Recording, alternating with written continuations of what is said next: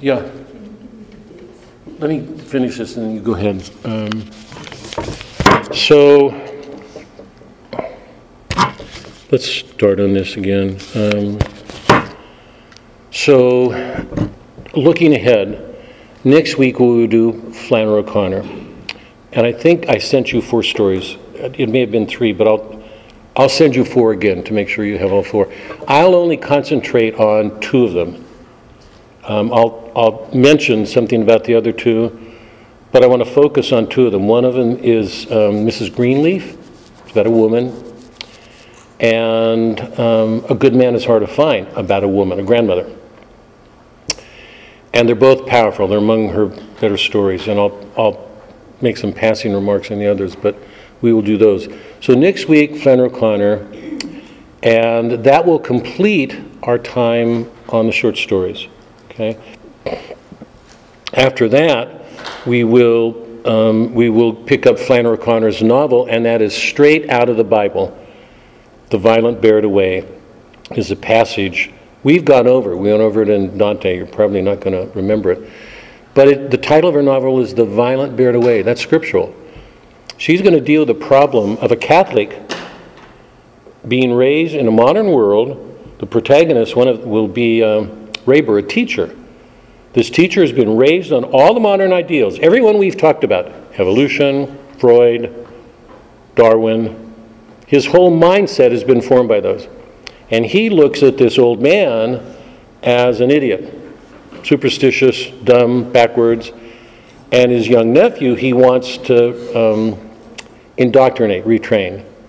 So she's taken a fundamental fact of our existence that most educators today will look at Christians as superstitious and backwards and having these notions about faith and the sacred or miracles. And she's taken that head on. So the story's about young Tarwater. He's the nephew of old Tarwater, who's been a prophet, who dies and passes on the mantle to this boy to carry on his Catholic faith. And the boy wants nothing to do with it. In absolute rebellion against his grandfather. He thinks he's stupid and backwards. And Raber, the school teacher, has a child and and doesn't want him to be baptized. So there's a real conflict between 2 worldviews going up against each other. We started with that, and remember that was the issue in Moby Dick, a scientific way of looking at the world and a Protestant religion colliding. And we saw it in Dostoevsky and Brothers. 2 worldviews in collision, okay? So next week, Flannery O'Connor short stories. What I'd like to do then is either take a week or 2 weeks break. And I wasn't thinking about 2 weeks, but since the priest is giving this lecture series, it might help to take a longer break because I'm hoping to get some of those people back. So we'll take a week break or 2 week break, and then we go into the last lap of this course, or the work that we've been doing together. We will do The Violent Bear It Away, T.S. Eliot's The Murder of the Cathedral, which is about the martyrdom of Becket. It's an extraordinary play, extraordinary. C.S. Lewis's Till We Have Faces, which is another extraordinary work, very short, very readable. And then Faulkner's Go Down Moses. So every one of the last works that we will deal with touch more directly on Scripture and our faith. So it won't be indirect anymore. These things are going to go to the heart of our faith. Okay? And let me just say this by way of reminder. You know that from the beginning, one of the pitches that I've been making for our work, a teacher, a theologian, a catechist, can describe our Catholic faith in terms of ideas. My own assumption is most of you know our faith pretty deeply. I mean, you're not young and you've been living your faith forever. Literature doesn't do that. Literature doesn't give us ideas. It gives us actual experiences so that we enter into the experiences of another. That experience becomes one with our own. So it deepens our own experiences. I don't, is it, or is it here? Doc, can you get it? It's probably in the case. And remember when we started out, I said, you won't, maybe you won't appreciate this right now, but what you've stepped into is recovering a tradition. Because it should be the natural birthright of a Catholic to inherit a tradition. That's one of the marks that distinguishes us from the Protestant worldview. Our tradition goes back forever. So the patristic tradition, but also the literary tradition, are part of our faith. Except we live in modern America, and most of us assume, like Protestants, that all we need to do is have faith. But we know from our work in apologetics, particularly Benedict and Jean Paul, that I feel like I'm at home. For those of you online who aren't here, my wife is being very tender right now. Where was I? I'm distracted. We're recovering a tradition. So it should deepen our faith. Remember that John Paul said the most important thing facing Catholics today was to reunite faith and reason. That we were to pull faith and reason together and not separate them the way they've been separated in the Protestant world. That our reason, the natural order, is a gift from God. It has a lot to offer it. It nourishes our minds, our hearts. It helps us to see things, and it helps us to feel things. I can't believe that any of you have read these stories and not found Judas, just in case. I can't believe it's hard for me to read that book and not be overwhelmed. To me, it's a frightening, powerful book. So literature always helps us to see more deeply the thing in front of us, that more is going on than we think, and to feel. It helps us to order our feelings because we're experiencing things. So Flannery O'Connor next week, and then we'll take either a week or 2 week break, and then home stretch. We are going home. Whatever existential difficulties that leaves us with. Yeah. So we're doing Flannery O'Connor short stories next week. Yep. Are we doing a novel before we take a break? No, Doc, we're taking a break for a week or two, whatever it will be, and then we'll start the novels and the longer works. The Violent Buried Away, Murder Cathedral, Till We Have Faces, and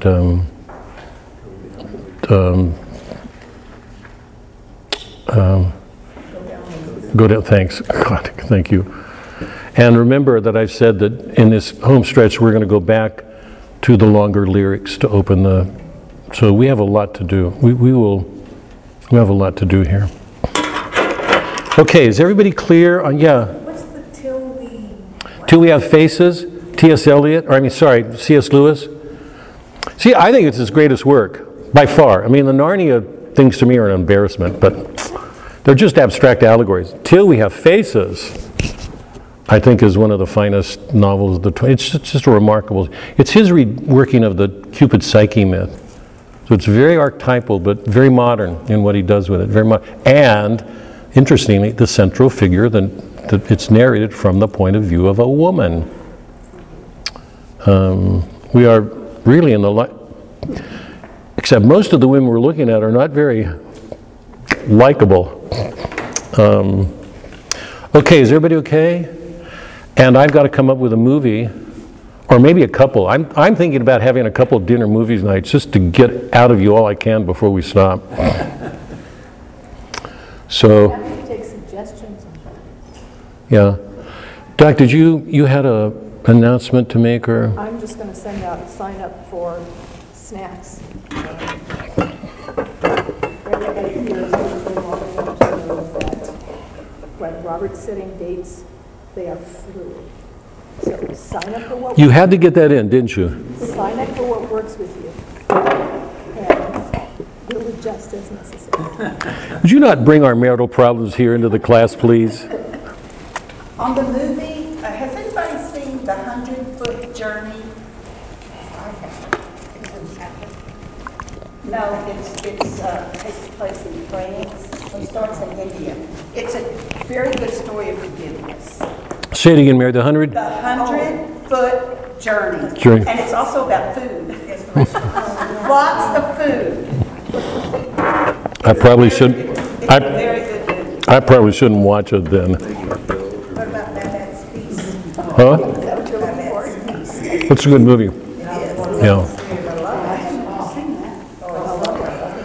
Let's start. Any prayers you can? I want to pray. The names are going to be confusing. I want to pray for Tom, the father of my son-in-law Tom, who passed away this morning. Oh, wow. And I also want to pray for a dear friend, Gail, who passed away a few days ago. Dale? Gail. How old is Tom? Young? 64. 64. Yeah. And also for our Tom's mother, who also has terminal cancer, all three of them from cancer. Okay, help me with the names in a minute, okay? Tom. No, in a minute when I say the prayer. My mind's not holding on. As you all know too well, that my mind is not holding on to things anymore. Any other prayer? Oh, yes. Good, thank you. My sister Laura has been diagnosed with cancer. We're waiting to see how they're going to treat it, but I'd like to pray for her. What's her name? Laura. Laura? With an L, Laura. Laura, like the movie. Like L, starting with an L, like, yeah. Like Laura Bush. Like what? Laura. Oh.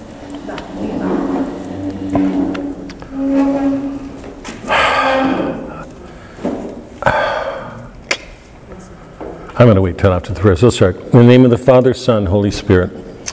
Thank you again, Lord, for the gift of our life this day and for the gift of yourself in the Mass, for all the ways in which you offer yourself all day long. I hope one of the things that has become more a part of all of us during this work we've done together is our awareness that you are present everywhere. You just don't come in and out of our lives. That isn't what happens. In your timeless world, we're always some way in your sight, in your care. So whatever goes on, the most ordinary things, planting in a garden, working with stones speak. Everything has meaning. The temptation, it seems to me, we face, given our faith and the strength of it, is superstition, that we can make of things that are not there. It takes a real care. The artists that we're reading take things right in front of us. A stone, a hut, a church, a chapel, a Judas tree, drugs, a post office. They take the most ordinary things in our lives and show us that something extraordinary is going on. So they're teaching us to see that the thing right in front of us, close, has a meaning at a distance, far off. Can we see it? Our hope has been that the reading we've done will enlarge our sight and deepen, extend our capacity to feel, so that we draw near to you. Because as a God and human, you had sight beyond telling and a capacity to love beyond telling as well. So help us enter more fully into your life, all that we're doing with these stories to make our faith richer. I ask, sorry, God help me now, and I'm really sorry, Tom Jr. Tom Sr. is the one who passed away. Yeah. And my friend Gail, and also Tom Jr.'s mother is also in stage 4 and losing her battle. Please watch over Tom. Is there Tom and Tom Jr. and Gail? Yeah. Be with them in their grief, in the ordeals. Gail with her cancer. That's Tricia. Tricia, oh, Gail and Tom both passed. okay, sorry. Tricia has the cancer, the stage 4, okay. And the two men, Tom and Tom. Tom and Tricia are the parents of our son-in-law, Tom. Tom, He and our precious grandchildren are losing both. yeah. Both Toms died. No, the second Tom is our Tom, Yeah, our son-in-law. So has lost his father, and his mother is not doing well Yeah. at all. receive Tom and his father. God, sorry. Just Tom, the father, And, and my friend, Ian's friends. and my friend Gail. no, who died? Tom. Tom. My son-in-law's Was father. father. My grandchildren's other grandfather died. And, And Tom's mother, the grandmother of our precious grandchildren, is losing her battle. I know, but the two men who died are Tom and, Just Tom. just Tom? Oh, And the other one's Gail, Her a friend, woman. okay. Those are the only, I thought two men passed, but just one. Just one. Tom, okay. and Gail. Receive Tom into your kingdom. And Gail. Gail passed as well, or she's got stage 4? No, this is my friend of almost 50 years, Gail, died a few days ago. Okay, yeah. And receive Gail. I'm so sorry, Ann. Tom and Gail, receive them out of this world. They're going home. If there's a time in purgatory, let our prayers help them. It's one of the great gifts that we have.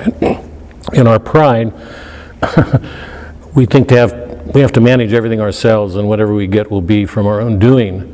One of the graces of our church is that so much is going on that we're not always aware of, that's offered for our help. It's a humbling grace to know that somebody is helping it when we thought we would get what we deserved, and suddenly we're getting prayers from people we don't even know.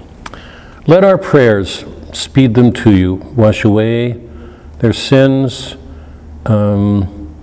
prepare them to enter into the joy of being with you and those who went before them. And I ask a special blessing on Anne in her heart, bless her soul, to carry these. And sorry, and there's one other, and I'm missing it. Huh? Tricia, my son-in-law Tom's mother, he's losing both parents. Yeah. But was there somebody else who offered? Yes. Oh, Lori, sorry, Melody, Lord, she's struggling with cancer too. Yeah, yeah. Laura. Yeah, and be with Laura in her ordeal. For all of the people who are losing loved ones, who are at the threshold of leaving this world, let the danger or the ordeals that they face strengthen them in their faith. Surround Laura with your protection. Let the doctors help her. But more importantly, let this be a time of her letting go of the world, preparing to be with you. To be free of all these ordeals and the sorrows that come with them. Yeah, and I ask a special blessing too for a couple in our parish at St. Francis, Mike and Kathy. Mike has just been diagnosed as having a cancer that's metastasizing, so.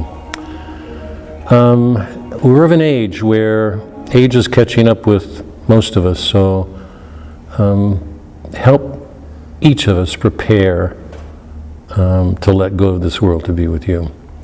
And let the readings, which speak so directly to this, help us in that regard too. We offer these prayers in your name, Christ our Lord. Amen. Okay, I'm going to do one more psalm tonight. We started them, and I wanted to state, and I may do one next time we meet with Flannery O'Connor, but I wanted to stay with the Psalms to stay closer to scriptural sentiments and meanings because of the works that we're doing. So I'm going to read Psalm 137. Remember here that some of the things I've said before. There's nothing in creation that doesn't reflect God's beauty. His order, the mark of the Trinity is everywhere. Everything has a Trinitarian nature. If you were readers of St. Thomas, you'd know that.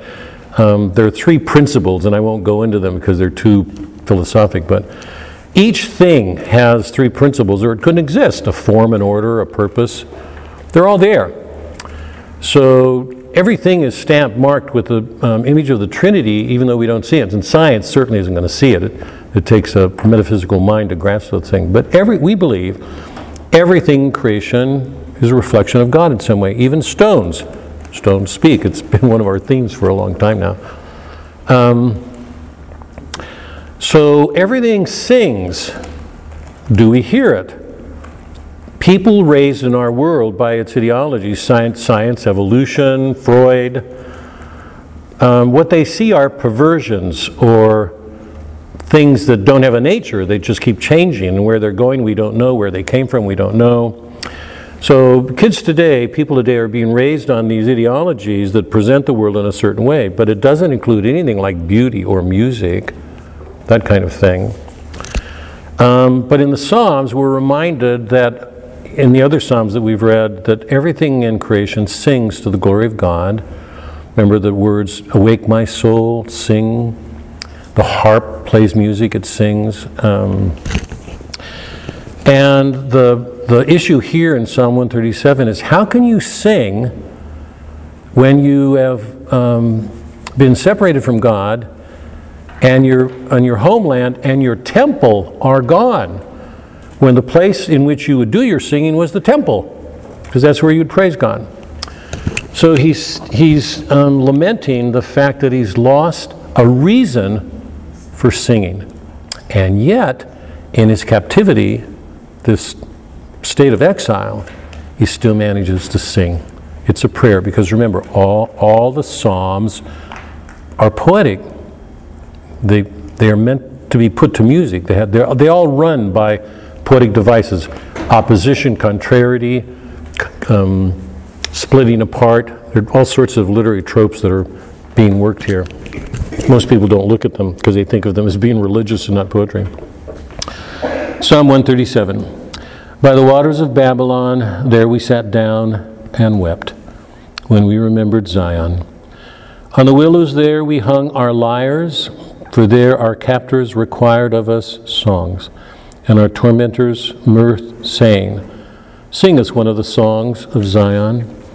How shall we sing the Lord's song in a foreign land? If I forget you, O Jerusalem, let my right hand wither. They're in captivity. The prospect they're facing is they may never see home again. And the lament is serious. He's saying, I don't ever want to forget you, no matter what happens to me. No matter how bad things get, if I lose my temple, my church, my faith, I don't ever want to forget you. Don't ever let that happen. And the evidence of that will be song. How shall we sing the Lord's song in a foreign land? If I forget you, O Jerusalem, let my right hand wither. Let my tongue cleave to the roof of my mouth, if I do not remember you, if I do not set Jerusalem above my highest joy. Remember, O Lord, against the Edomites the day of Jerusalem, how they said, raise it, down to its foundations. O daughter of Babylon, you devastator, happy shall be he who requites you with what you have done to us and dashes them against the rock. Happy shall he be, the little ones, and dashes them against the rock. C.S. Lewis was really offended by this line. He's got a wonderful book on the Psalms. If you like Lewis and you want to look into the songs, pick up his book. It's a wonderful book on the Psalms. But this troubled him because it speaks so much of a vengeance that he thought was unchristian. But for me to try to put this into perspective, remember, God was not shy about punishing people who worshipped idols, who did all the bad things in the names of idols. I mean, he punished them constantly. So God was not shy about punishing people. And remember that Christ, in so many of the parables, is in a situation like the steward to whom he showed mercy. He showed him mercy, and the guy went out and didn't show mercy, and he calls him back, and he gives him a dark end. So it's not like Christ was this buddy who overlooked things. So when you read this ending, just keep in mind, that these are not evidence of a mean, unjust God. Okay, to our work. I want to do a very quick review.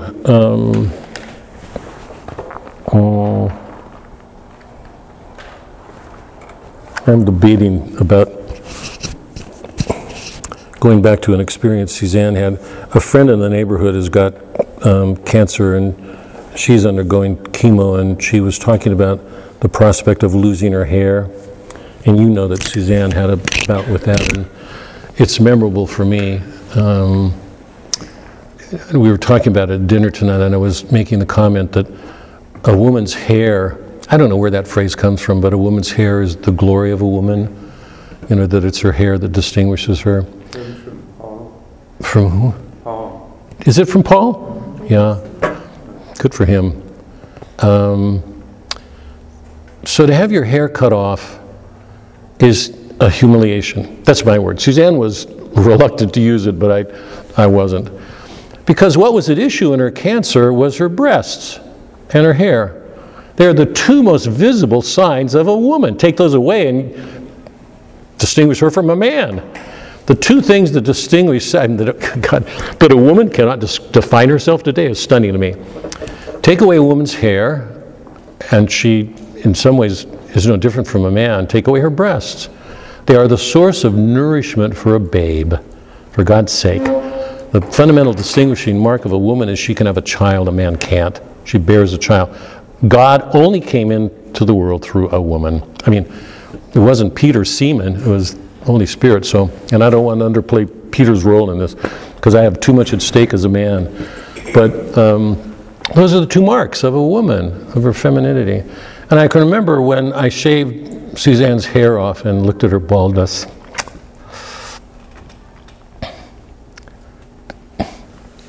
Sorry. I have to write a letter to this neighbor. How proud I was of her. The moment raised for me, a Holocaust moment. We're not in a Holocaust today. When a woman suffers cancer, she's not in a Holocaust moment. But I couldn't look at her without calling to mind Holocaust victims and thinking, what a glory. They were giving them, most of the Jews would have resented, but there was, I can't even remember the name, Edith Stein, I can't remember, was a wonderful woman whose sister was going to be burned, and she offered to suffer for her. So she went in to offer herself. She converted to Catholicism. But I looked at that, I hold that picture in my head of a woman's baldness as a sort of glory, because it means she's given up everything in this moment.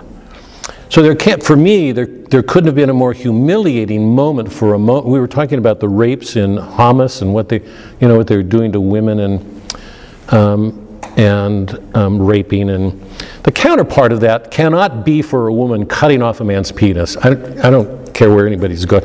A woman brings life into the world. It's one of the distinguishing marks. So for a woman to give in to those things in some ways makes what she does in some ways worse. The ultimate sin for me, at least in my reading, it, is male. Satan was the source of all evil. That's the intellect. I don't think he's sort of a male figure. It's intellectual. The greatest evils we've experienced in our books, besides the Orestes, remember the Furies, and Orestes having to kill his mom and having to face the Furies and things like that. The greatest sin we've experienced in this class have been male. Iago is one of the most sinister, no matter where you go, he's got to be one of the most sinister figures in all of literature. And we read in Winter's Tale that Leontes gets close to Iago and he says, nothing? when, remember, Camilla tries to persuade him against putting his wife in jail. She's pregnant.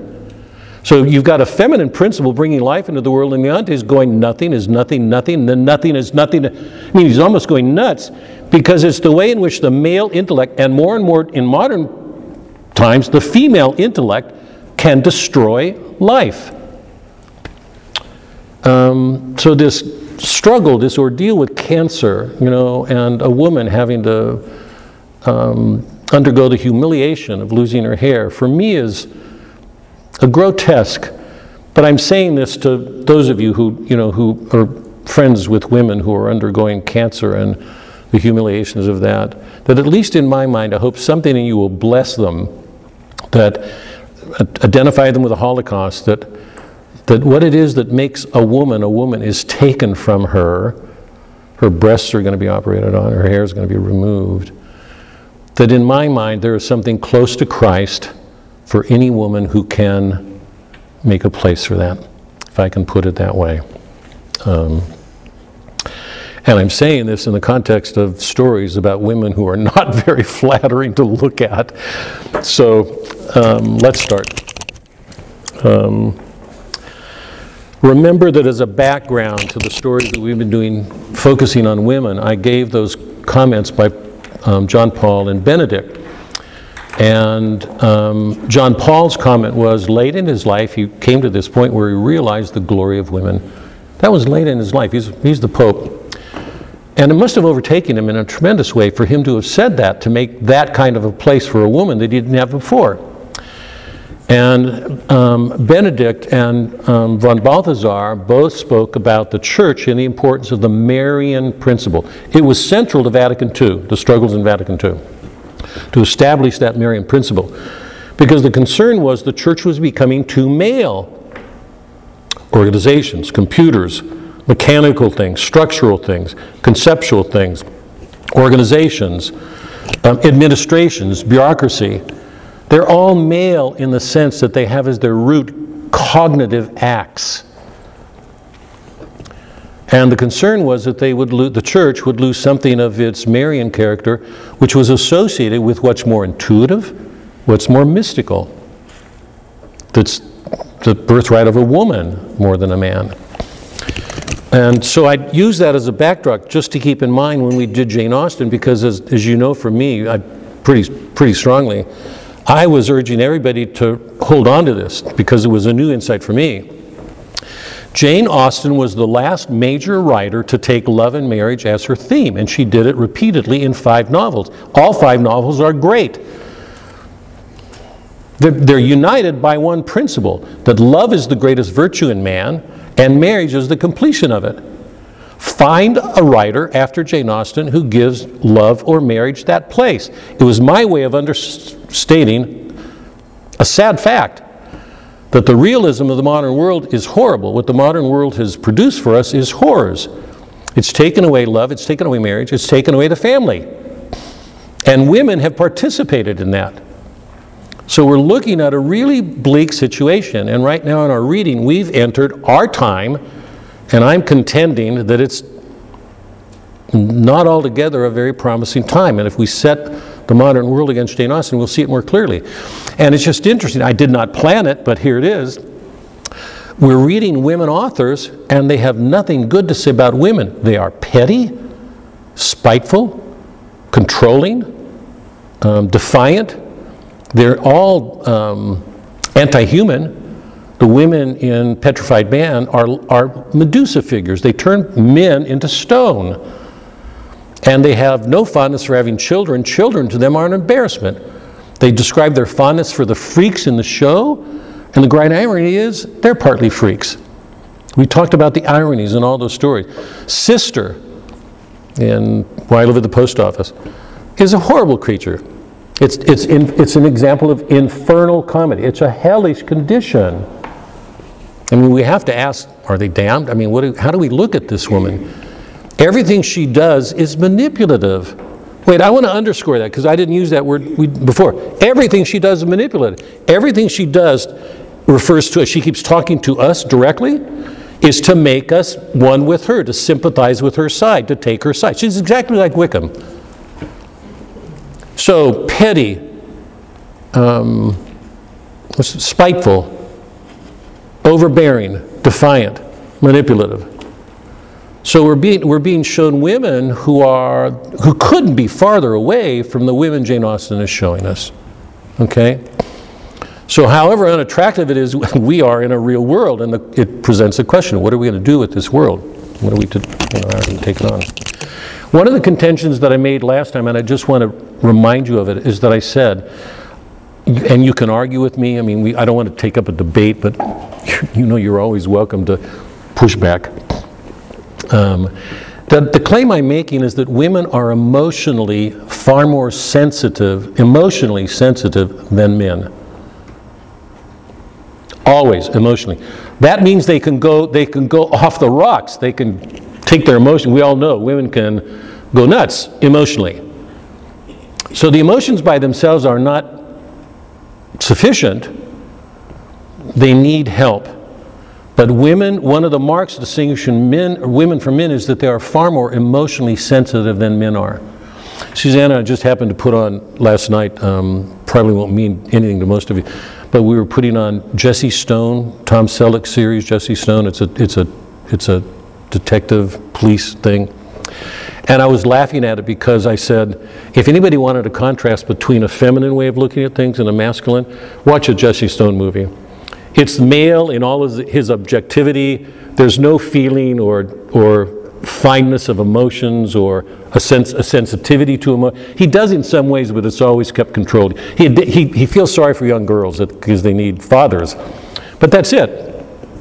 And I thought how funny, because the tendency of men is to live in their heads in cognitive structures, and the tendency of women is to be rooted in their emotions. They carry the prospect of children in their bodies. They're much more directly related to concrete things than men. So I hope it's clear, hence the need for marriages, because without them, women are left with an awful curse. It was women by the cross, but it's still a burden. Remember, the Medusa and the Furies are feminine figures. Emotionally, they can petrify, turn men into stone. But that's also the source of love. So we've been exploring the world of the feminine, and at the threshold of the modern world. And one of the things that I wanted to ask you to take real care in looking at is go from Jane Austen to Eudora Welty or Flannery O'Connor or Catherine Ann Porter, and you go from a world that looks back to a Catholic medieval view in which love and marriage are paramount to their disappearance. I hope that's clear by now. Yeah, because I don't think we could have, I could have never put it that forcefully, but just by an accident of the reading, you can't miss it. In Jane Austen, you've got because I asked the question, could a man have told that story? Absolutely not. It's a woman whose sensitivity is so keen, she catches every nuance of gesture. Nothing escapes Jane Austen. Nothing. Nothing escapes Elizabeth. She has this keen emotional sensitivity to everything that's going on. But she's able to give it a language as a writer to help us enter into that world, to enter into a world as a woman. It's not a place to give equal time for a man. She's giving us the world through the sensibility of a woman. So it's an extraordinary gift. Go from that. So 1815, that's when she published most of her works in that period, in that 10-year period, 1850, I think, was the line. 1815. 1915, Freud is publishing his works. Darwin's already been published. Marx has already been published. I hope everybody's clear on that, because I can't make it any clearer. Go from Jane Austen's 5 novels, which were loved at that time, there was a home for them, to 1950 and Freud, psychological theory, Marx, Darwin. To see the world we've inherited that's been our world. And ask why the family's having such hard times, or marriages, or... Let me stop, because that's such a major point. I'm just trying to do a really quick review. Any comments or questions or pushbacks, questions on this? Or it was a stroke of really good fortune, or a grace, Hold on, that I lost my mind to listen to somebody wanting me to do Jane Austen? Sorry. Mary. One of the things that I keep thinking about, because you said, you know, love is the highest virtue and its fulfillment here on earth is in marriage. I'm thinking that that's why the same-sex people want marriage. Even though it's really not marriage. Yes. They're looking for that Yeah. fulfillment in their relationship. Yeah. I don't think they'll ever find it, but they're still looking. Yeah, I'm such dangerous ground tonight, but I'm jumping out there anyway, so I want to, the last issue of First Things, we subscribe to First Things, which I think is probably the best journal in the country today. The last issue, there was an article written by a woman who's written in a couple times, a wonderful writer, with the title Self-Abuse. And the point that she's making, and she's using D.H. Lawrence, which is sort of cursed to most Catholics. He shouldn't be, but I mean, there's problems with Lawrence. But she's using D.H. Lawrence because if you've read anything of D.H. Lawrence, you know that he's affirming the love between a man and a woman. And she's making point that the essential act in a marriage is intercourse. Intercourse. Hold on to that for a minute. Intercourse. And she's not shy about it. Nobody should be. John Paul wasn't. If you look at same-sex marriages or trans, the fundamental act at the root of a sexual activity is masturbation. It's alone. It's private. It's the isolated individual, and even in a couple, same-sex marriage cannot have intercourse. Hold on to that. And by the way, go back to, remember weeks ago I told you about our experience with Theology of the Body, that Christopher West was affirming the role of marriage and intercourse, erotic love in a marriage and its importance, and was underscoring the role that masturbation has come to take in the modern world. I mean, I don't, and I'm not saying this to frighten people or to make judgments. I don't want to do that. These are our sins. I'm saying it honestly. They're our sins. They're what we've been raised on. But it's just another indication of how far away we are from the world 3 centuries ago. We've entered a world unlike any world I'm aware of in history. That's how difficult it is.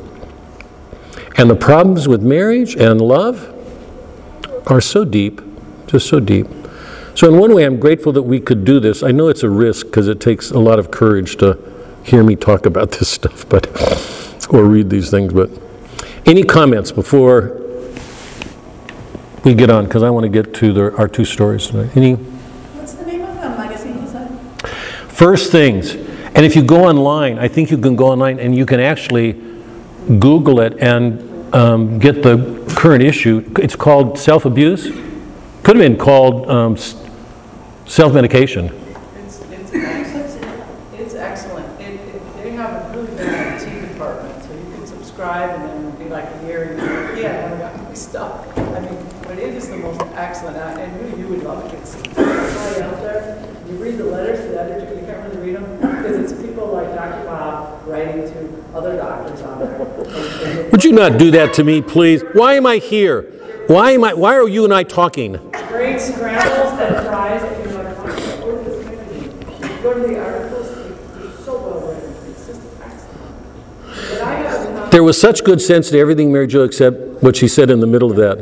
And that's because she had too much wine. No, I imagine you probably wrote a lot of those letters that blew my whole brain out.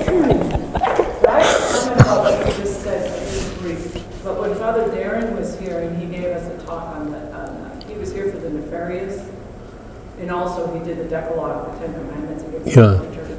One of the things he mentioned, and it's part of his ministry there online, is because what's destroying the youth of this country is the internet. And Pornography. the pornography. And that's all part of what you described, is that being isolated, destroying Yes, yes, voice. yes, And then yes. they can never go out. And more women, it's really clear more and more women are turning into pornography. And That's factual. You cannot handle a real relationship. Yeah, And it's yeah. destroying the youth, Yeah. It's interesting. God. And the suicide. I was thinking about when you said literature,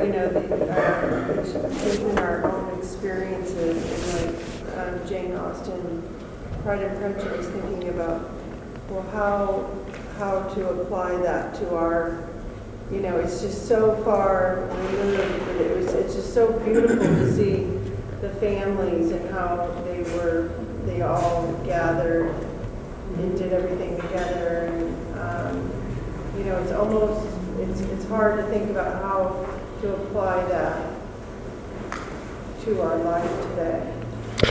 I'm so glad you said that, Michelle, because I wanted to end the class with a note of encouragement. Let me do it right now, because it's my response to the difficulties that most of us are aware of, in our own lives and in our culture. I mean, the only thing that I could say how to apply it is this, and it's a sort of exhortation to everybody here in this class. Hold on to your faith. Hold on to your faith. Do everything you can to be open to receive the gifts of reason. I mean, you ought to know that from this class, because if there's anything I've done for this class, it's been to offer, I hope, the best that reason can do for our faith. So hold on to your faith like you're hanging from a cliff by your fingers, my advice. Do everything you can to develop your powers of reason the way that we've been doing, because they will strengthen you in your faith.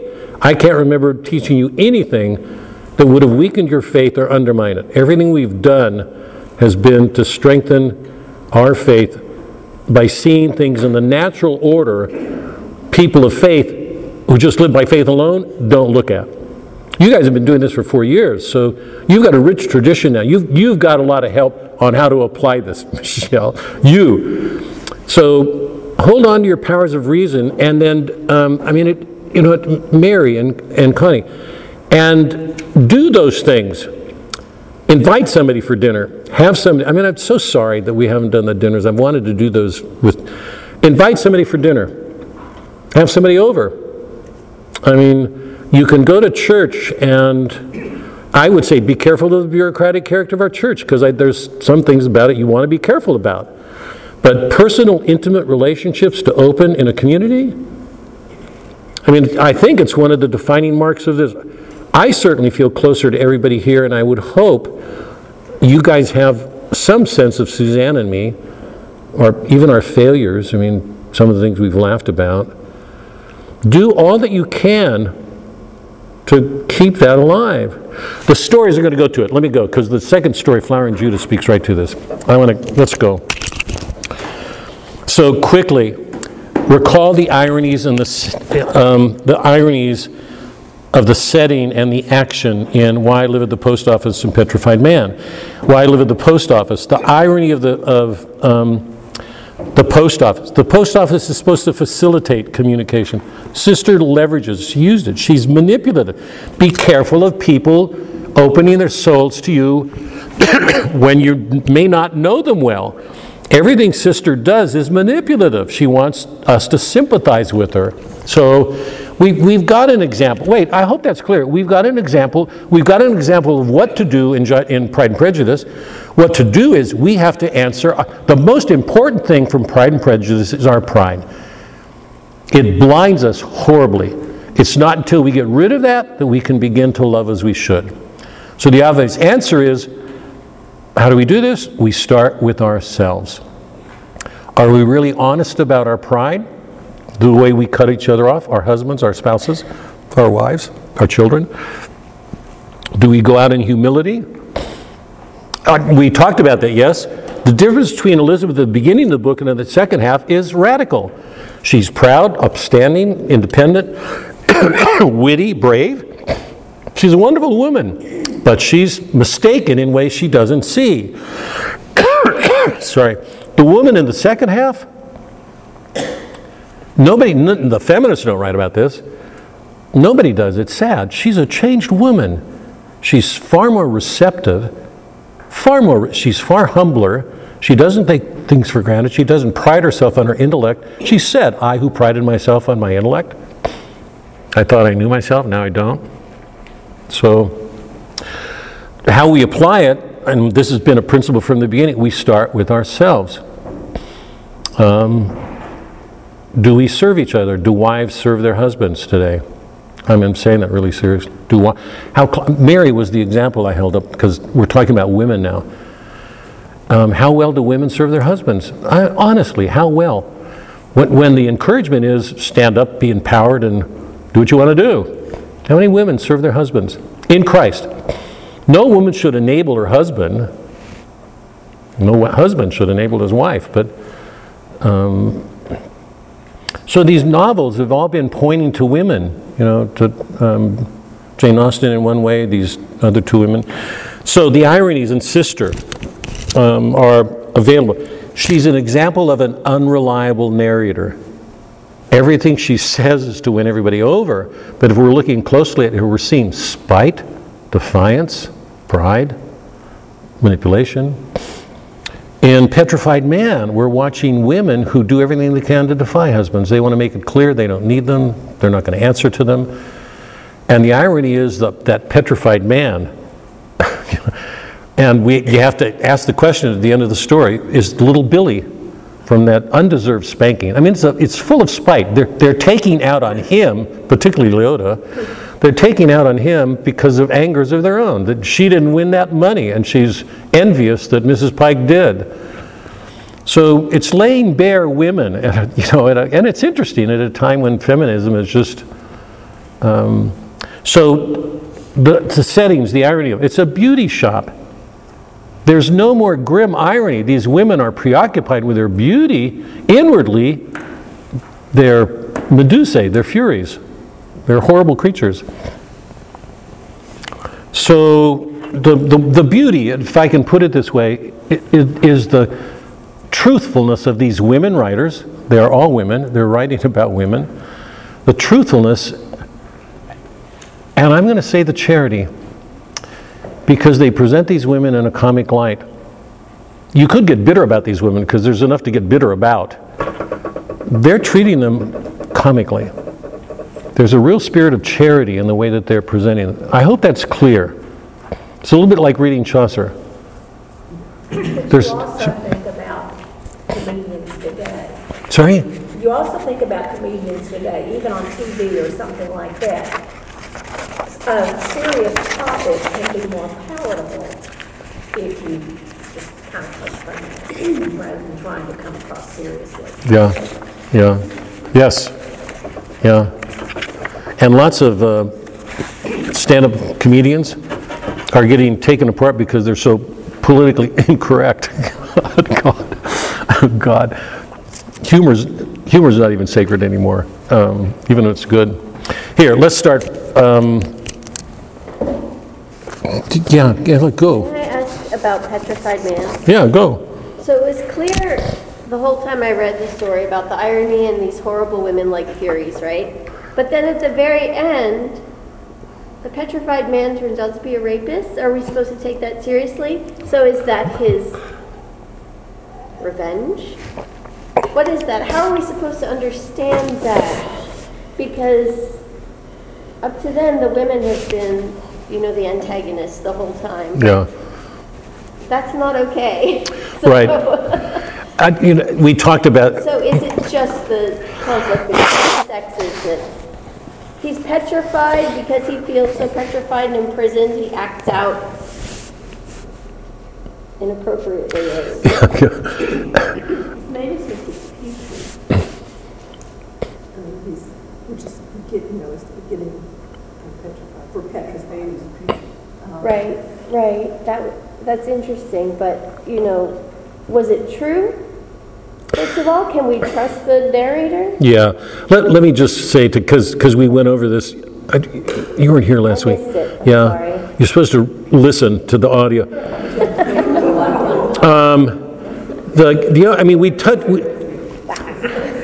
We touched on this. I don't know that we can give it a definitive answer, but at least one of the things we're meant to entertain, I think, is these women are like Medusae. That's the archetypal figure. The Furies and the Medusae are here. They turn men into stone. What man would want to go? I mean, my answer to that is read Shakespeare's Taming of the Shrew. Watch Petruchio in what he does. Because there's a real, after the fall, there's a real struggle between the sexes, and it's real here. My answer to that is, we can't come away with a definitive answer, but at least one of the questions we should ask, particularly because the boy's being spanked, punished the way he is did he do it out of revenge? That he's getting back at women. Lots of psychologists today, when a man rapes a woman, would probably go back to parents or something like that. How many would go back to a mother or a woman figure? That's more and more likely today in our world, but we don't know. She doesn't answer, and I don't think she intends to. It's that she's presenting something to make us aware of something and leaves us with serious questions just like that one. So here, can we go to That Evening Sun? I'm going to go through this really quickly. I hope you will pardon me on this because I really want to get to Flowering Judas. Faulkner had already written Sound of the Fury before he wrote this. That's an important fact for all of you to know. I seriously considered having you guys read Sound of the Fury, and mostly because of the first section. There are 4 sections in the Sound of the Fury. They're by each of the kids: Quentin, Jason, Benji, and Candace. Or at least they're central figures. The sections are divided there are 4 sections by narrators. The first section is narrated by Benji, or it's told from his point of view. He's an idiot. He's an idiot. He has no coherence. He can't put together 2 sentences. And Faulkner has everything come through that point of view. I'm going to ask all of you to buy it and struggle through it and read it. If you read the Benji section, you're in a section to all appearances which is incoherent. We're going from perception to perception to perception to something that happened 10 years earlier, to something that happened 6 months ago, to 5 years ago. We're lost. There's no way to straighten that out. Faulkner did something no other novelist in the world has ever done, and it's democratic. He took an idiot as the subject of a whole entire section. You can't read it without coming away saying, why would I read this mess? It's stupid. Yet he's the only one who wrote it so that we could sympathize, feel what goes on in an idiot's soul. And Faulkner lays clues. So depending on the black servant who's watching over Benji or the occasions that are going on, I've written, if you want, tell me and I'll send you something I've written on it to clarify it. Because if you know these things, you have a guide as you go through to straighten this out. But while you're there, you're in the mind of an idiot. How extraordinary is that? Think about that. In Jane Austen's mind, you're in Elizabeth's mind and heart. Who would dare tell a story from the point of view of an idiot? The absolute chaos. Anyway, Faulkner had written Sound of the Fury. The Sound of the Fury is about the decline of the Compson family. It's an aristocratic family. They lost the war. The father turned into an alcoholic. The mother is a whining Calvinist. She's doomed, and she thinks Benji's been given to her by God as a punishment. That's that Calvinist, dark, damning mindset. First section, Benji. Second section is by Quentin. Quentin's going to commit suicide. That's the Quentin of our story. Third section is from Jason. And you know what a whining, spoiled brat he is. He's older now, and he's stealing money from Candy that's being sent to her by her mother, Candace, who ran away. She's sending money to her daughter, and Jason is stealing it all. Candace will get it back. I mean, that's how that story went. The story, the 4th section of Sound of the Fury, is told from the point of view of Dilsey.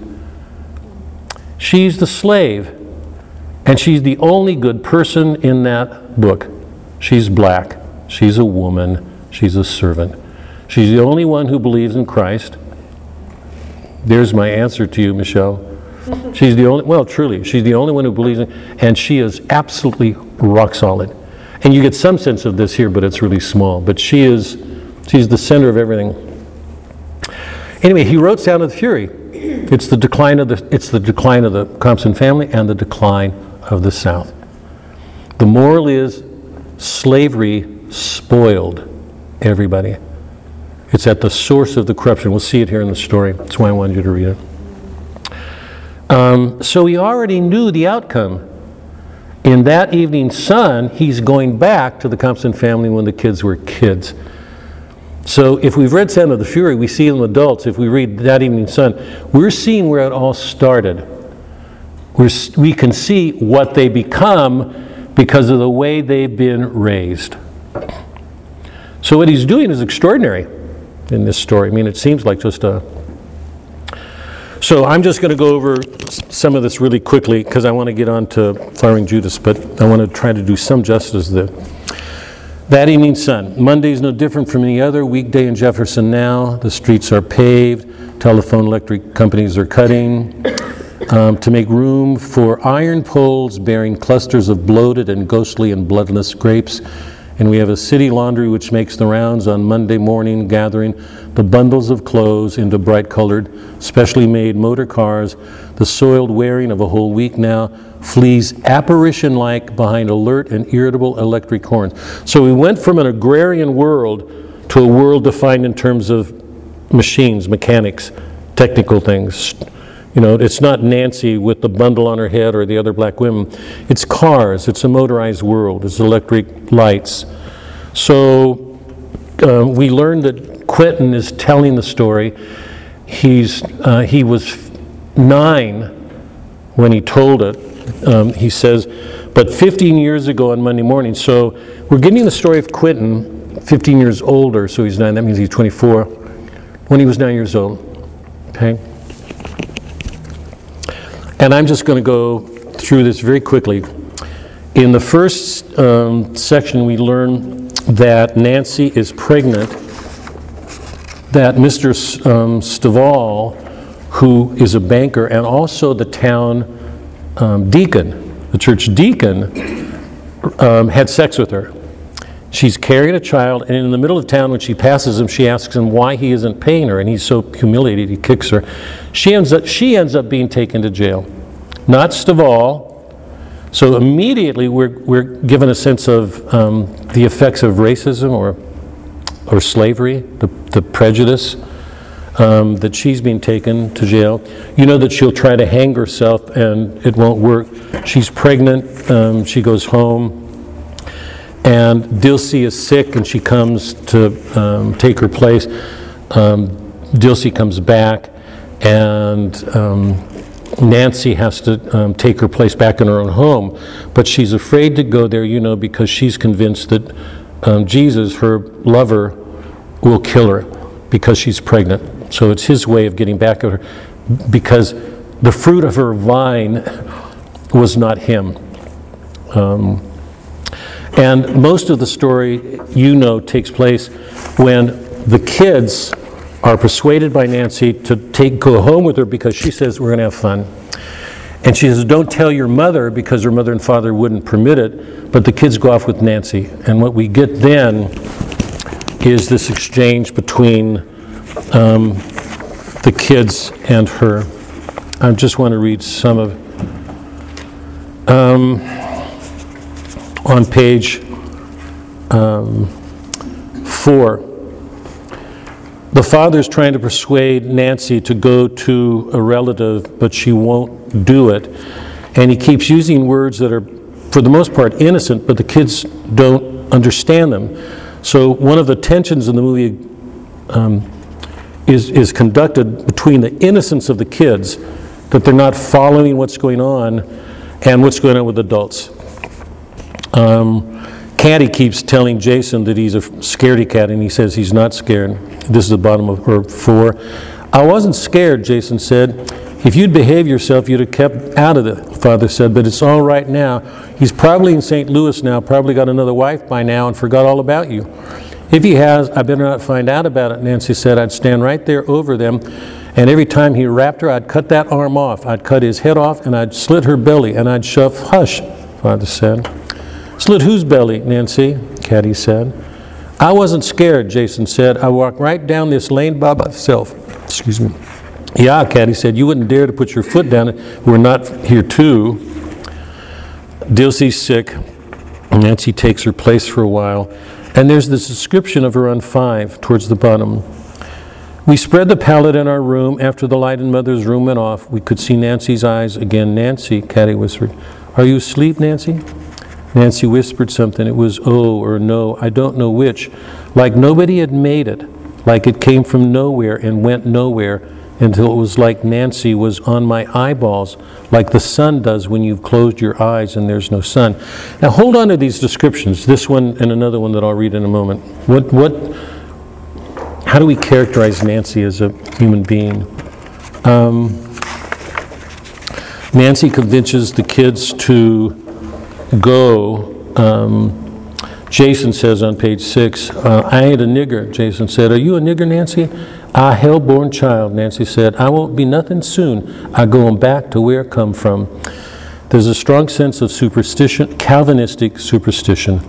The damnation, it's like it calls her. Repeatedly, she is resigned to things.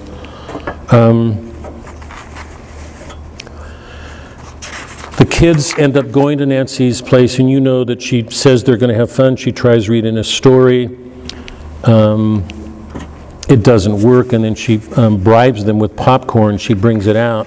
She ends up burning her hand on the lamp, and then I think again adds to the burn when Jason loses the popcorn thing, and they have to pull it out of the fire and then try to take the what do you call it, the crust off the popcorn. Bottom of 10. Jason started to cry because he got smoke in his eyes. Hush, he said, hush. But he didn't hush. Kathy took the pepper out of the fire. It's burned up, she said. You have to get some more popcorn, Nancy. You put all of it in, Nancy said. Yes, Kathy. Go down on 11. Haven't you got any more, Kathy said. Yes, Nancy said. Yes, look, this here ain't burnt. She starts to peel it. Then Nancy began to make that sound again, not loud, sitting there above the fire, her long hands dangling between her knees. All of a sudden, water began to come out of her face in big drops, running down her face, carrying in each one a little turning ball of firelight, like a spark until it dropped off her chin. She's not crying, I said. I ain't crying, Nancy said. Her eyes were closed. I ain't crying. Who is it? I don't know, Kathy said. The father comes, and you know that he's preparing to take the kids home. Nancy is convinced. She says at the bottom of 11, I got the sign, Nancy said. What sign? I got it. It was on the table when I come. It was a hog bone with blood meat still on it, laying by the lamp. He's out there when you all walk out. It's hard not to believe her at this point, that even if everybody thinks she doesn't know what she's doing, she's making it up, she's being too sensitive, there's this evidence that leaves us wondering.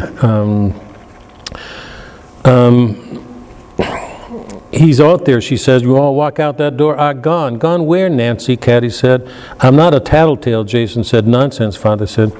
He's out there, Nancy. He's looking through that window this minute, waiting for you all to go. Then gone. Nonsense, Father said. Lock up your house. She says, a few lines below, putting it off won't do no good.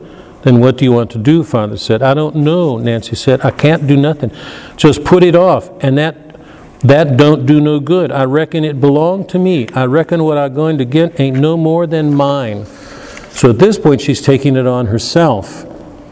Nancy keeps saying it's not going to do any good, whatever they do now. It's like, at this point, she's completely resigned. So she's not even pushing the kids to stay or... Hush, Father said, lock the door and put out the lamp and go to bed. I'm scared of the dark, Nancy said. I'm scared of it, for it to happen in the dark. Go down, she says she's got money, coffin money prepared, so she's accepting it. Go to section 6 at the very end.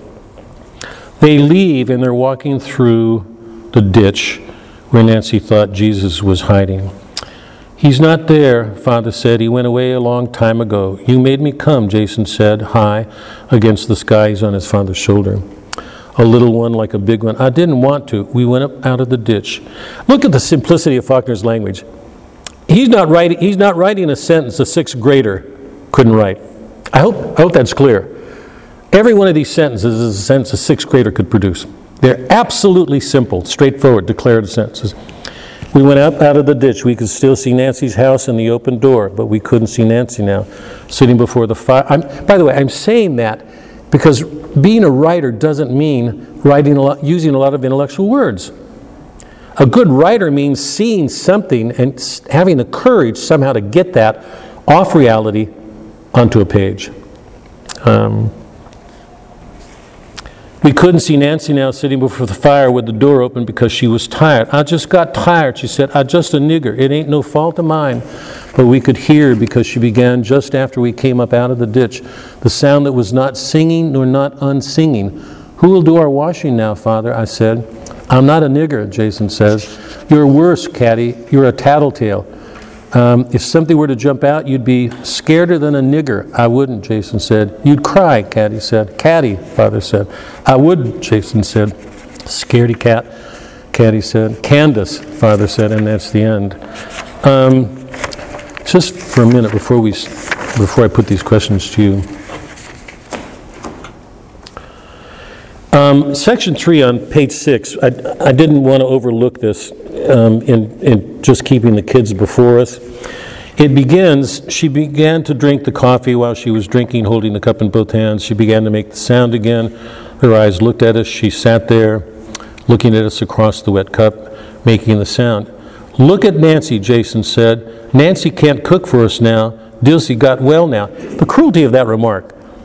I mean, I don't know, but it's just, he's not trying.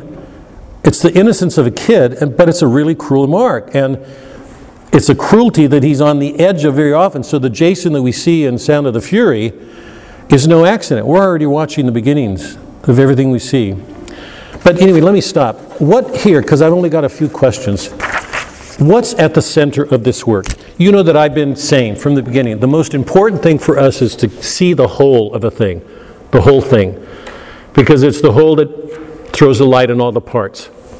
What's at the center of this story? And by the way, That Evening Sun is taken from Negro Spirituals. I think Louis Armstrong had a song that I gave it in the notes, you've got it. So it's taken from a blues song. And in one sense, it's the signal, because in the actual line from the song, it's because after the sun goes down, it's dark.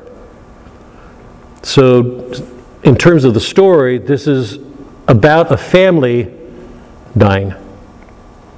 The sun's going out. This is like Ahab. Remember in the Ahab, the sunset chapter, when the sun was going down and he commits himself to damnation? This is like the sun's going out. It's going down. So it's a story about a decline and a loss a death that's imminent. What's at the center of the story? What's at the center of the story?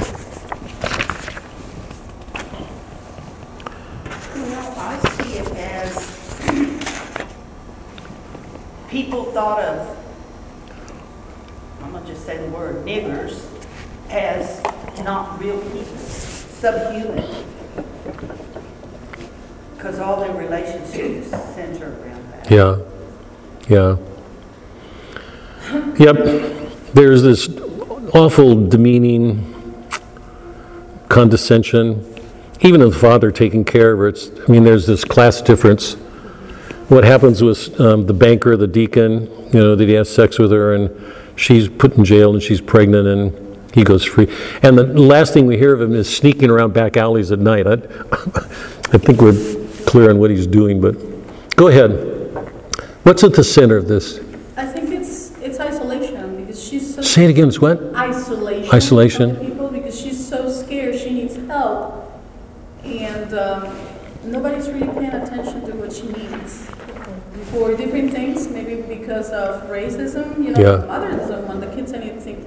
It seems the only one of the kids really is attuned with her. She's a young kid, she cannot do much, and nobody else is doing anything. Yeah, the mother's only concern is to say to the father, you're going to leave me here while you take these kids home for a nigger? Her whining, manipulative, character is, you can't miss it. What else? Well, and the kid who keeps saying, I'm not a nigger, I'm not a nigger, I'm not a nigger. Like that was just the ultimate. Degradation, yeah. It's kind of strange, but not strange, but the children always wanted to be with her. Even Quentin, they went to her house But immediately, Jason says, I want to go home. When the story doesn't work out, again and again and again. He doesn't miss an instance when something doesn't go his way when he says, I want to go home. Yeah. He's just a big whiner. I mean, God. He's 5, but. What? Right, he's So- 5, but Oh, I'm not going to pass that off. 5. God. he's easily, That's where it starts. That's where it starts when they're 5. he knows how to get what he wants, and, you know, when he's teasing for a chocolate cake, it's just, yeah, kind of disgusting. He's got a manipulative mother, and he Oh, very well. Yes, yeah, good. Give an instance you're talking about Jason. Jason's, Give an instance of his manipulation. well, just what we've been talking about. He says he doesn't want to be left behind. He wants to go too. But then when he gets there, he doesn't get what he wants. It's not going to be fun the way he thinks it should be. So then he says, It all has to go his way or he will whine. right. What's at the bottom of this, what we're talking about right now? Because in my mind, it's the center. Isolation, racism, it's all there. fear, injustice. This has to do with two peoples, a relationship. What's at the bottom of what's going on with Jason right now and what we're describing? What's the cause of it? Slavery. Don't say 5. Huh? Slavery. Slavery. It seems to me what Faulkner is doing, and wait, by the way, when you come to the end of this, are you uplifted? No. It's a depressing story, I would say. It's not just slavery, it's also Protestant. What? It's not just slavery, it's Protestant. Yeah, but wait, hold off on that. When you get to the end, is there anybody here who just didn't feel sort of depressed? There's nobody there to clean it up. There's nobody there to make it nice. It's not a Jane Austen ending. We're left in the middle of this awful predicament. That's where we're dropped off. Nothing in the narrative cleans it up. It's a dark, dark story. And I think you want to go ahead, Mary Jo, with the Protestant thing? Yeah, it's Oh, God. It's the South, the South dying, the family dying, and it's a real statement of Protestantism. I think it's particularly present in the mom, but it seems to me what's at the heart of this movie is slavery and its enabling effects. You introduce slavery into the world, and it gives everybody in that relationship a means of bribery, bargaining, blackmail. What it does is call forth an enabling family. It calls for every negative thing. If I don't get my way and I'm entitled to this. I mean, it shows in everything Jason does. It shows in everything Candace does. They're spoiled, enabled kids. Because if you have a servant doing everything for you, and you reach a point where you think you deserve all of this, what motive won't you give into? Blackmail, manipulation, bribe, whining to get what you want. It's stunning because what he's doing is showing the consequences of slavery and add to it which I think Protestant also is, to me, an enabling. But at the center of it, it's slavery. It's what goes on with Nancy and these kids. They use her, she uses them. They bribe her, they manipulate her. She cajoles them. I mean, everything, I don't like that word, but everything that the modern world calls dysfunctional, I hate that word. But it's here. It's petty meanness, manipulating, using, bribing. Jason will do it if he gets what he wants, so it gives the slave a motive for doing something he wants when she shouldn't. And the father's sort of standing back while it's all happening, and the mother is whining about it all. So for me, so he's written The Sound of the Fury, which is extraordinary. No, I really would encourage you guys to get it and read it, particularly the Jason thing, the Benji thing. Here he's going back in That Evening Sun to the time when they were kids. And it's like we're watching the beginning of things, and if we've read Sound of the Fury, we'll know where they're going. But you don't have to go there. If you're watching this kid, you know exactly how Jason's going to grow up. You know exactly what's going to happen to Caddy. There's only one figure who's a rock. It's Dilsey. She's black, she's a woman, and she's a servant. And she's absolutely rock solid. In Sound of the Fury, Benji, Quentin committing suicide, Jason stealing, and Dilsey.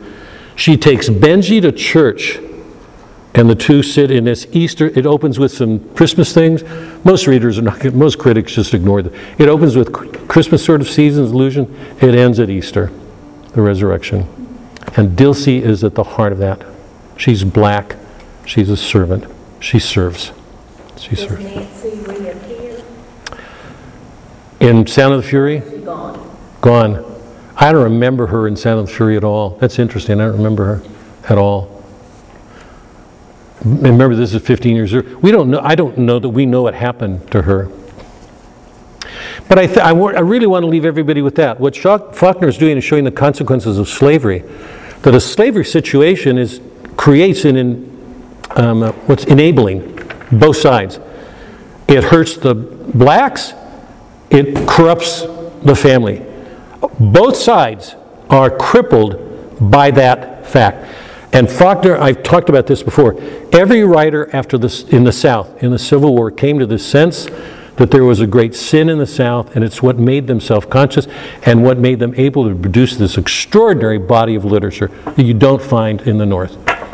All these women writers, Southern. Faulkner, Southern. Twain, Southern. Go where you will.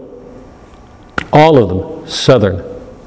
It's an agrarian culture taken over by a northern industrial world. And it gave a tremendous kind of self-awareness to these people. And they produced this amazing literature. And we're going to read another one, Firing Judas, in just a second. Could I clarify something? Yeah, Mike. We're talking a lot about slavery, but the setting for this story is post-slavery. Right. So this is a society that's living with the legacy of slavery. Right. Jim Crow society. Yeah. Yes. Okay. Yeah. Just wanted to make sure. But Nancy's still a slave. She's a servant, and she's nigger, all that Anna talked about. Still a second-class citizen. Yeah, subhuman. Yeah. Other than that attitude still carries over. Even though it's not, the father doesn't formally, he seems like a decent father, but there's this clear class distinction it's internalized in everybody's. You guys,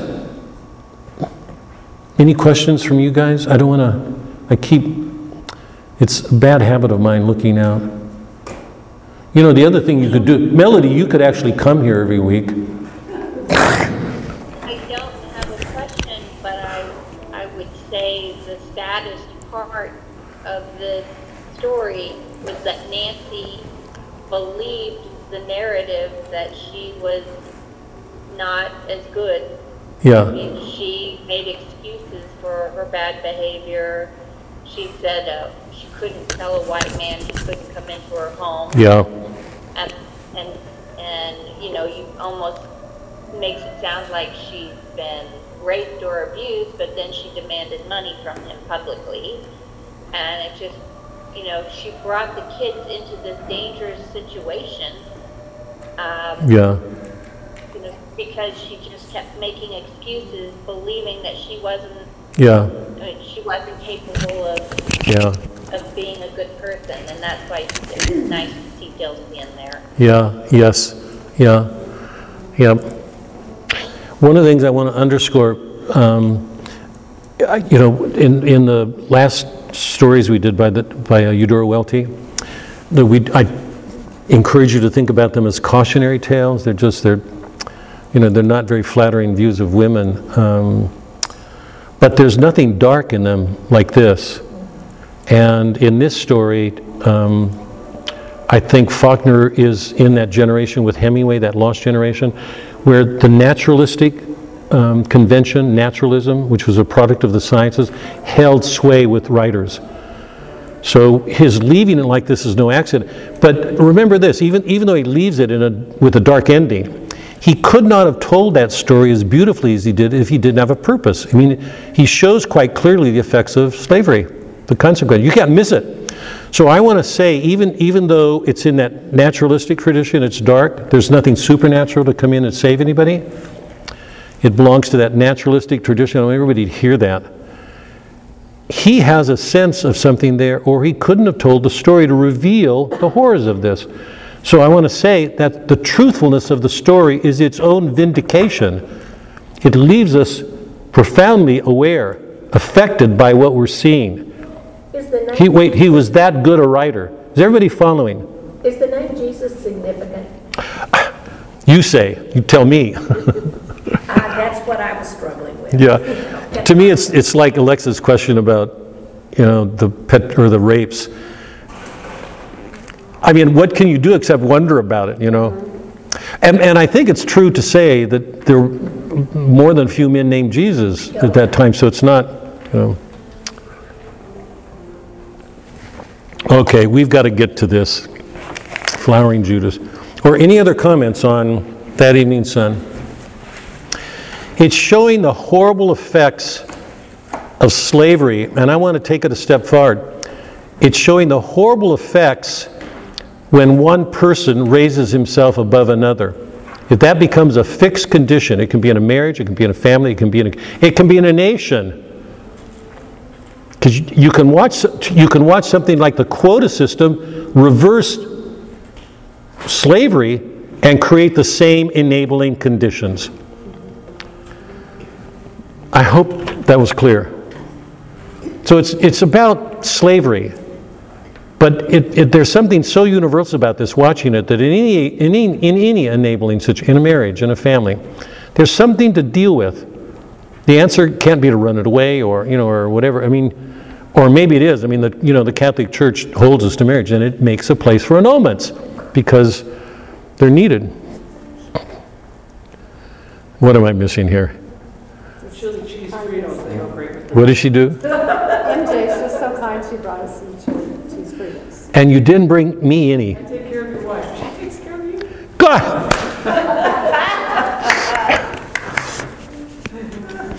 Discrimination anywhere is bad.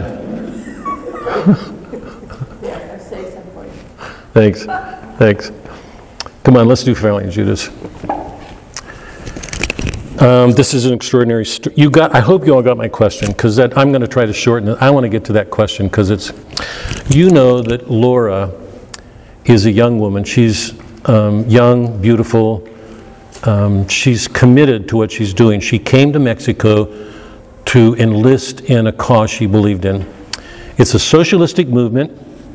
It's an uprising against the landed aristocracy and the government to overthrow abuses.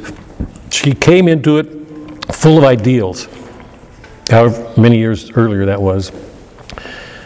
So we're brought into the story in medias res, in the midst of things.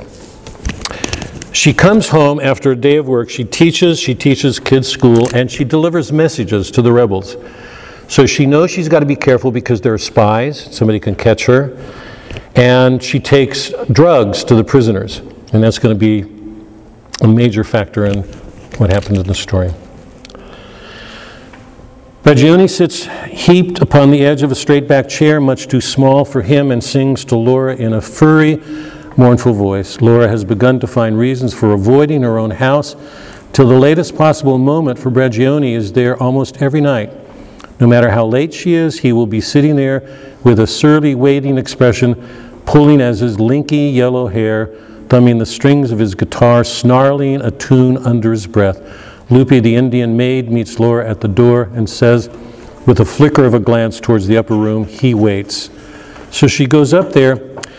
So much of the story is told in the present tense of the sorts of things that make up her round of activities. And Bragiotti's place of it, he's the leader of this revolt. It's in by the way, it's in the town, or she tells him to go kill somebody in the town in which Zapata, who was a leader, one of the leaders of the revolution, was born. Go down on the first page. I'm going to just try to read through some of the stuff quickly. She rests her eyes on the printed pages when the sight and sound of Bragioni singing threatened to identify themselves with all her remembered afflictions and to add their weight to her uneasy premonitions of the future. The gluttonous bolt of Ragione has become a symbol of her many disillusions. For a revolutionist should be lean, animated by a heroic faith, a vessel of abstract virtues. This is nonsense, she knows it now, and is ashamed of it. Revolution must have leaders, and leadership is a career for energetic men. He's self-indulgent, he's powerful, he's spoiled, he loves himself. This is the leader of a revolution. So everything that she came to give her life for has been fading. So she's been living with disillusions. And I want to put this more broadly, if I can for a moment. Think of any young man starting out in a career, want to be a teacher, a lawyer, a doctor, whatever he did, reaching a point in his life where he's completely disillusioned by what he does, what that does to him at whatever point that comes to. But almost all of us, I will say, it's a generalization, almost all of us reach points where we become disillusioned with the lives we've committed ourselves to. Okay? This is especially important because she committed herself to a revolution in which men are sacrificing their lives. Okay? So it's deep into her sense. Now, one of the things that's interesting is all these descriptions, like the one I just read, they're all about something outside of her, but they all tend to reflect a color on her, a note of disillusionment or defeat or discrepancy, mostly disillusionment.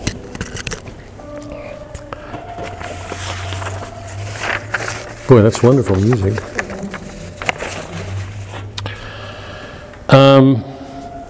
The glutton bulk of Ragione has become a symbol of her many disillusions for a revolution. I just read that. She's almost too willing to say, I'm wrong. I suppose I don't really understand the principles.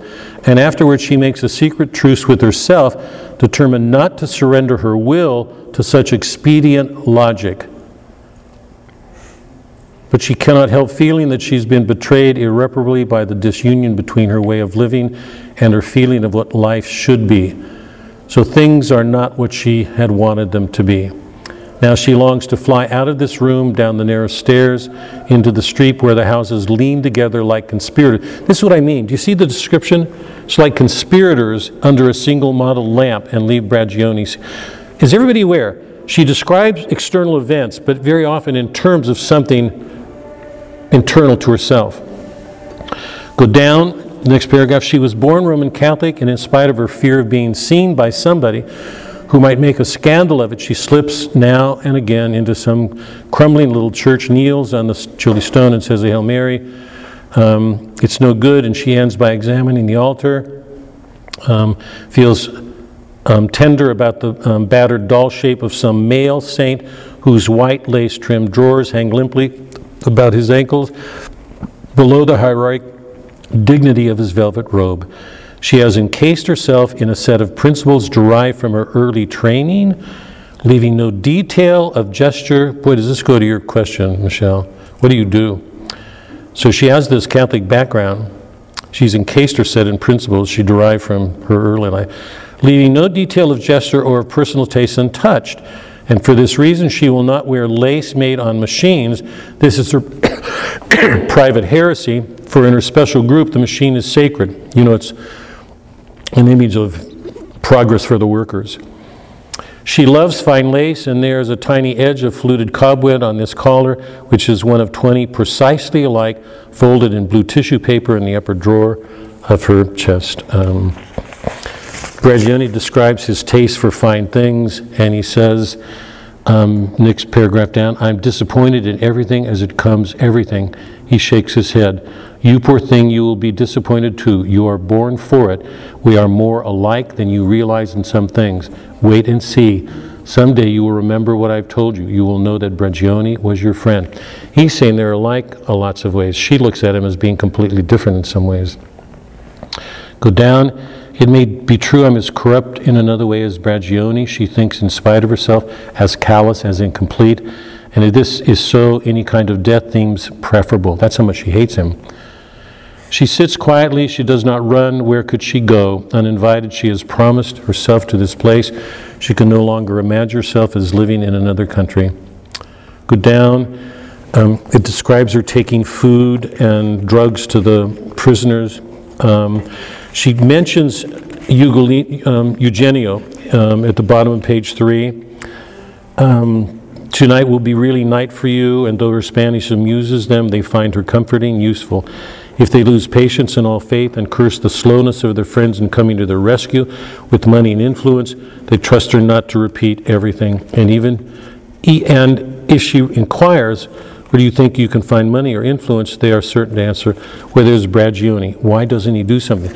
So all of these men are waiting for this hero that they've put on this pedestal to come save them. So meanwhile, as the revolution goes on, men are dying, people are imprisoned, and some of them are waiting for Bragioni.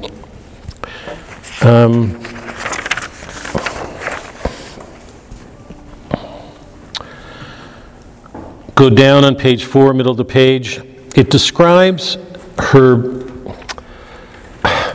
brief experiences with two men who wanted to court her. And notice the tense change.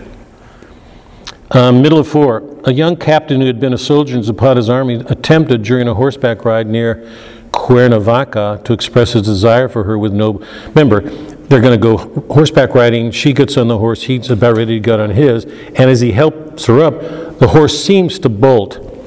At breakfast, he came to her table in full caro dress, gray buckskin jacket, trousers with strings of silver buttons down the leg, and he was in a humorous, careless mood. May I sit with you? And you are a wonderful writer. I was terrified that you might be thrown and dragged. I should never have forgiven myself, but I cannot admire enough. We know that she spurred the horse. It was her way of getting away from him. We're told of another affair, another guy who pursued her, and it's told in the past tense. She's going back to what has happened. Page 5. She's talking about this captain, I think it's the second one, who tried to woo her. Now, Laura is accustomed to him. It means nothing except that he is 19 years old and is observing a convention with all propriety. Go down. She tells herself that throwing the flower was a mistake. The woman told her to throw a flower and get rid of the kid. For she's 22 years old and knows better, but she refuses to regret it, persuades herself that her negation of all external events as they occur is a sign that she is gradually perfecting herself in the stoicism she strives to cultivate against that disaster she fears, though she cannot name it. Go down, she's not at home in the world. Everything's a stranger to her in the middle of the next paragraph, no matter what this stranger says to her, the strangers that she meets everywhere, nor what her message to him, the very cells of her flesh reject knowledge and kinship in one monotonous word. No, no, no.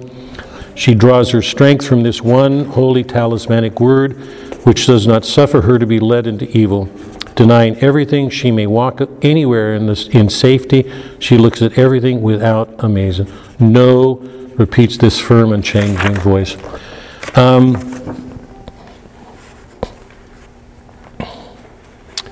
Let me go to the end, because I want to leave us time.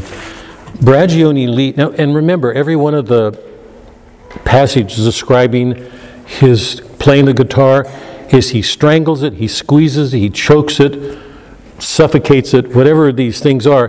What is that, not now, what does that guitar and what does her descriptions of that music say about him? Just hold on to that for a second. He leaves. He goes home. His wife is involved in the revolution. She supports him. She has her own chores. When he comes home, she's in tears. And she ends up apologizing for him as if she shouldn't be crying, making life hard for him.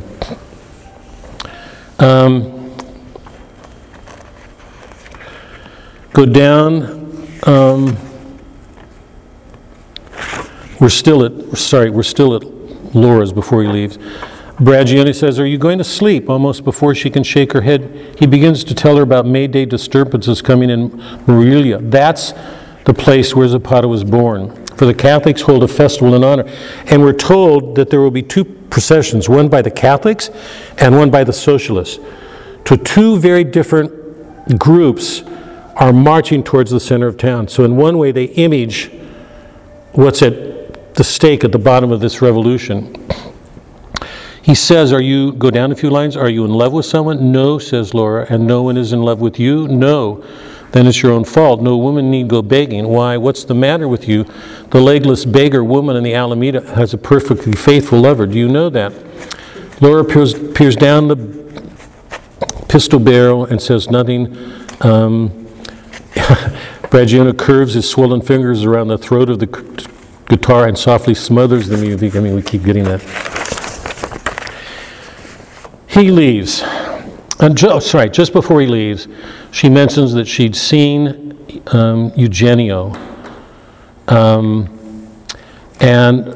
seems upset because of the condition he was in when she left. On page 8 at the top, today I found Eugenio going into a stupor. He refused to allow me to call the prison doctor. He had taken all the tablets I brought him yesterday. He said that he took them because he was bored. He's a fool and his death is his own business, says Bragione, fastening his belt. So this is the revolution.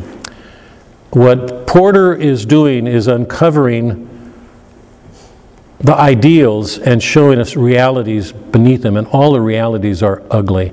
This is the leader. She cares for this kid who's dying. She's bringing drugs to try to help. And Bragione cares nothing for him. Just like he can die, it's just one more death for him. He's a fool and his death is his own business, says Bragione, fastening his belt. I told him if he had waited only a little while longer, you would have got him free, says Laura. He said he did not want to wait. He's a fool and we are well rid of him. She knows she won't see him for a while, but she goes on. At the bottom of 8, he's gone. He returned to his wife. She's at his knees washing his feet, much like the woman washing the feet of Christ. So much of this is put in Christ language, as if he's a Christ figure, because remember, in the earlier part of the story, it talks about him as a world savior, that the leaders of revolutions stand in the place of Christ. They're going to bring salvation to these people who are looking for salvation. So they look up to him like God. On page 6, in the middle of the page, not for nothing has Bragione taken pains to be a good revolution and a professional lover of humanity. He will never die of it. He has the malice, the cleverness, the wickedness, the sharpness of wit, the hardness of heart, stipulated for loving the world profitably. He will never die of it. Christ died. He will live to see himself kicked out from his feeding trough by other hungry world saviors. So we're meant to see Bragione as a Messiah figure, a world savior. People look to him as a Christ figure. It's reinforced when we see his wife in tears washing his feet. Ah, yes, I'm hungry, I'm tired, let us eat something together. They're ending eating. The dream's going to end with eating. He says between sobs, his wife leans her head on his arm and says, forgive me. It's the words we put to Christ. And this time he's refreshed by the solemn, endless rain of her tears. Now this is the end of the movie, the story. Laura takes off her serge dress and puts on a white linen nightgown and goes to bed. She turns her head a little to one side and lying still reminds herself that it is time to sleep. Numbers tick in her brain like little clocks, soundless doors close of themselves around her. If you would sleep, you must not remember anything. The children will say tomorrow, good morning, my teacher, the poor prisoners who come every day bringing flowers to their jailer. 1, 2, 3, 4, 5. It is monstrous to confuse love with revolution, night with day, light with death. Ah, Eugenio. The tolling of the midnight bell is a signal we're still all in present tense. The only time we've gone into past tense is when she described those episodes with her lover. So hold on to that. Is everybody clear? This is so important. And you could miss it. And it's absolutely crucial. Get up, Laura, and follow me. Come out of your sleep, out of your bed, out of this strange house. What are you doing in this house? Without a word, without fear, she rose and reached for Eugenie's hand, past tense. But he eluded her with a sharp, sly smile and drifted away. This is not all. You shall see, murderer, he said. Follow me. I will show you A new country. Remember, the whole revolution is to produce a new city, a new country. But it's far away, and we must hurry. No, said Laura, not unless you take my hand. No.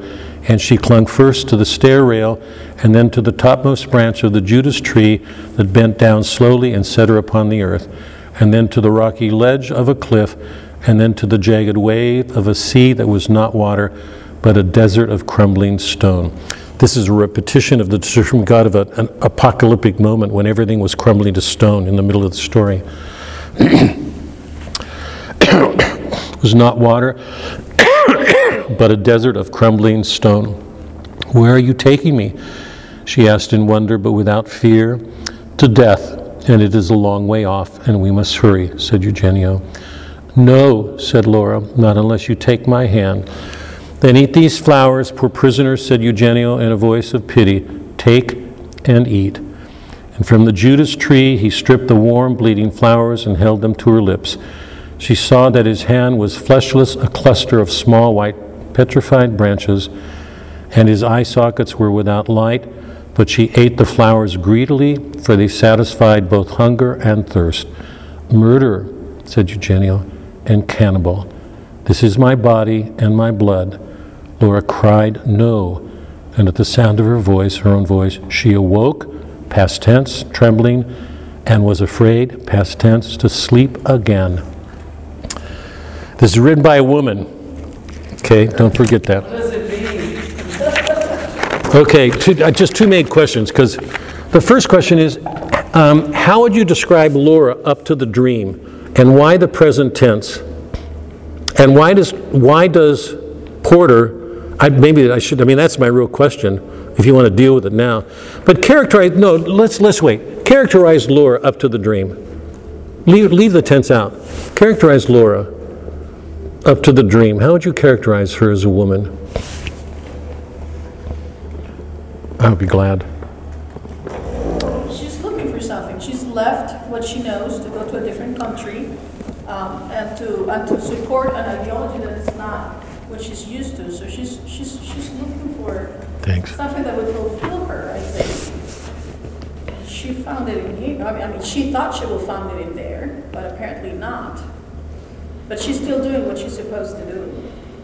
So some duty also, like following the duty that... I'm holding my tongue here because I don't want to deal with the dream right now. I felt like she was not, maybe it began as pursuing her ideals and a sense of duty, but then she became trapped by the revolution. And although she does say that she couldn't imagine living anywhere else. There was disillusionment or something behind it. Trapped is a really important word, and it's one in the story, so... anybody else? This is an extraordinary story. Extraordinary story. She's hiding all her qualities, like we said about being a woman. Say it, sorry. She's hiding all the qualities that make her a woman. Oh, that make her a woman. And she's being a man, because she's a spy. She's going from house to house. She's visiting the prisoners. So she's kind of lost her identity. Yeah, I agree with Mary. She struck me as being very unfeminine. Wait, can you guys be careful of each other? Because I don't... Go ahead. Alexi, go ahead. I agree with Mary. She struck me as being very unfeminine because she's committed to this intellectual ideal, this ideology, but she lacks relationship. And here it says she's not even at home in her own body. She doesn't even connect with the children she teaches. There's no maternal, there's no emotional connection or relationship in her life at all. And so it almost feels like, and she's kind of hovering on the edge between life and death, and it's almost as if she doesn't even care. She's cultivating this stoicism, this detachedness, reality. Mary Jo, go ahead. I just totally agree with the stoicism. That's interesting because for a young lady at that time to go and do that, especially a beautiful woman, to leave everything behind and to go to work with the revolution is just incredible. Remember, it's a socialist revolution. I'm sort of laughing.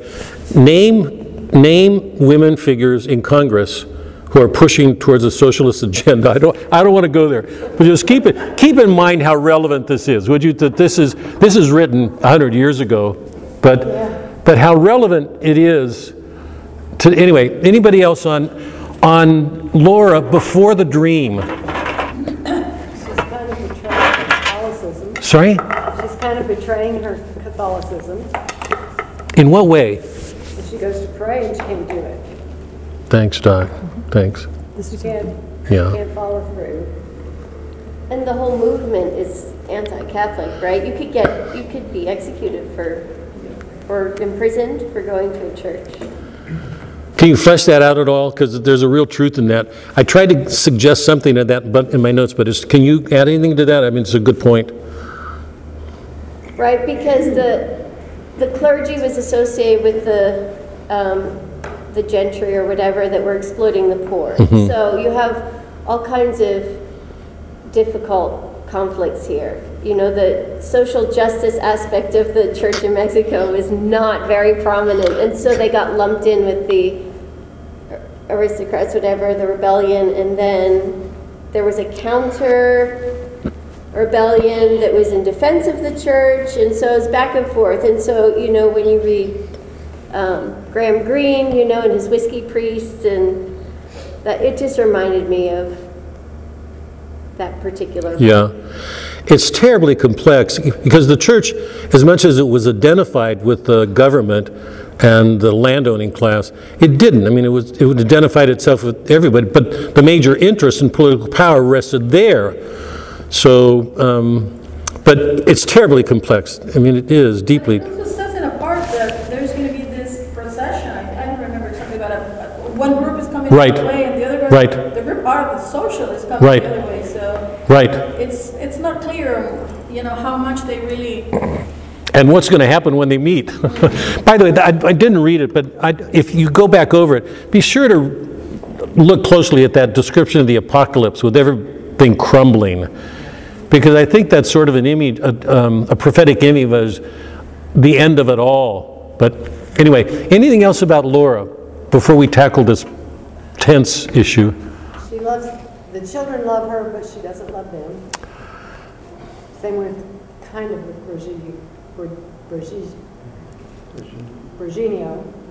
I mean. Eugenio? Who? Sorry. Bragioni. Oh, Bragioni. Yeah. He wants her, and she's not interested. Yeah. They all want her to tell the secrets to other places, but she won't. So she's kind of on her own, she's not really. Well, I think what she's trying to say, Who's trying? The author or Laura? Oh. it's all about betrayal. I mean, what's the title? The story, the Judas, where Judas hung himself Yeah. for betraying Christ. And so she's betraying everything she believes in. What? She believes the revolution, her faith. She makes fun of the kids. I mean, everything. So she just shuts down emotionally because she doesn't want to go there. When she goes to bed, all the walls just close in on her. So she's just shutting down emotionally. Yeah. Yeah. And I think it's all about betrayal. I have a hard time thinking Virginio is a Christ-like figure, too. I think he's just the opposite. I think that's the parody that she's playing. She's expecting us to pick up, like in Eudora Welty, or that there's a parodic aspect, that it's a parody of Christ, that he's a world leader, a savior, a Messiah figure. She's washing feet. And that's the same thing with the ending. I think you're supposed to think it's a Christ-like figure, hunger and thirst, eat my body, and it's an evil person coming to take her somewhere she doesn't want to go. Or is she the evil person? Why do you say right? He's accusing her because she's bringing him drugs, and then it's kind of flipped as to symbolize the Eucharist, satisfies, your hunger and thirst. And Who's the Judas figure here? Eugenio or Laura? she was. Yeah. Because he calls her a murderer and a cannibal. Yeah.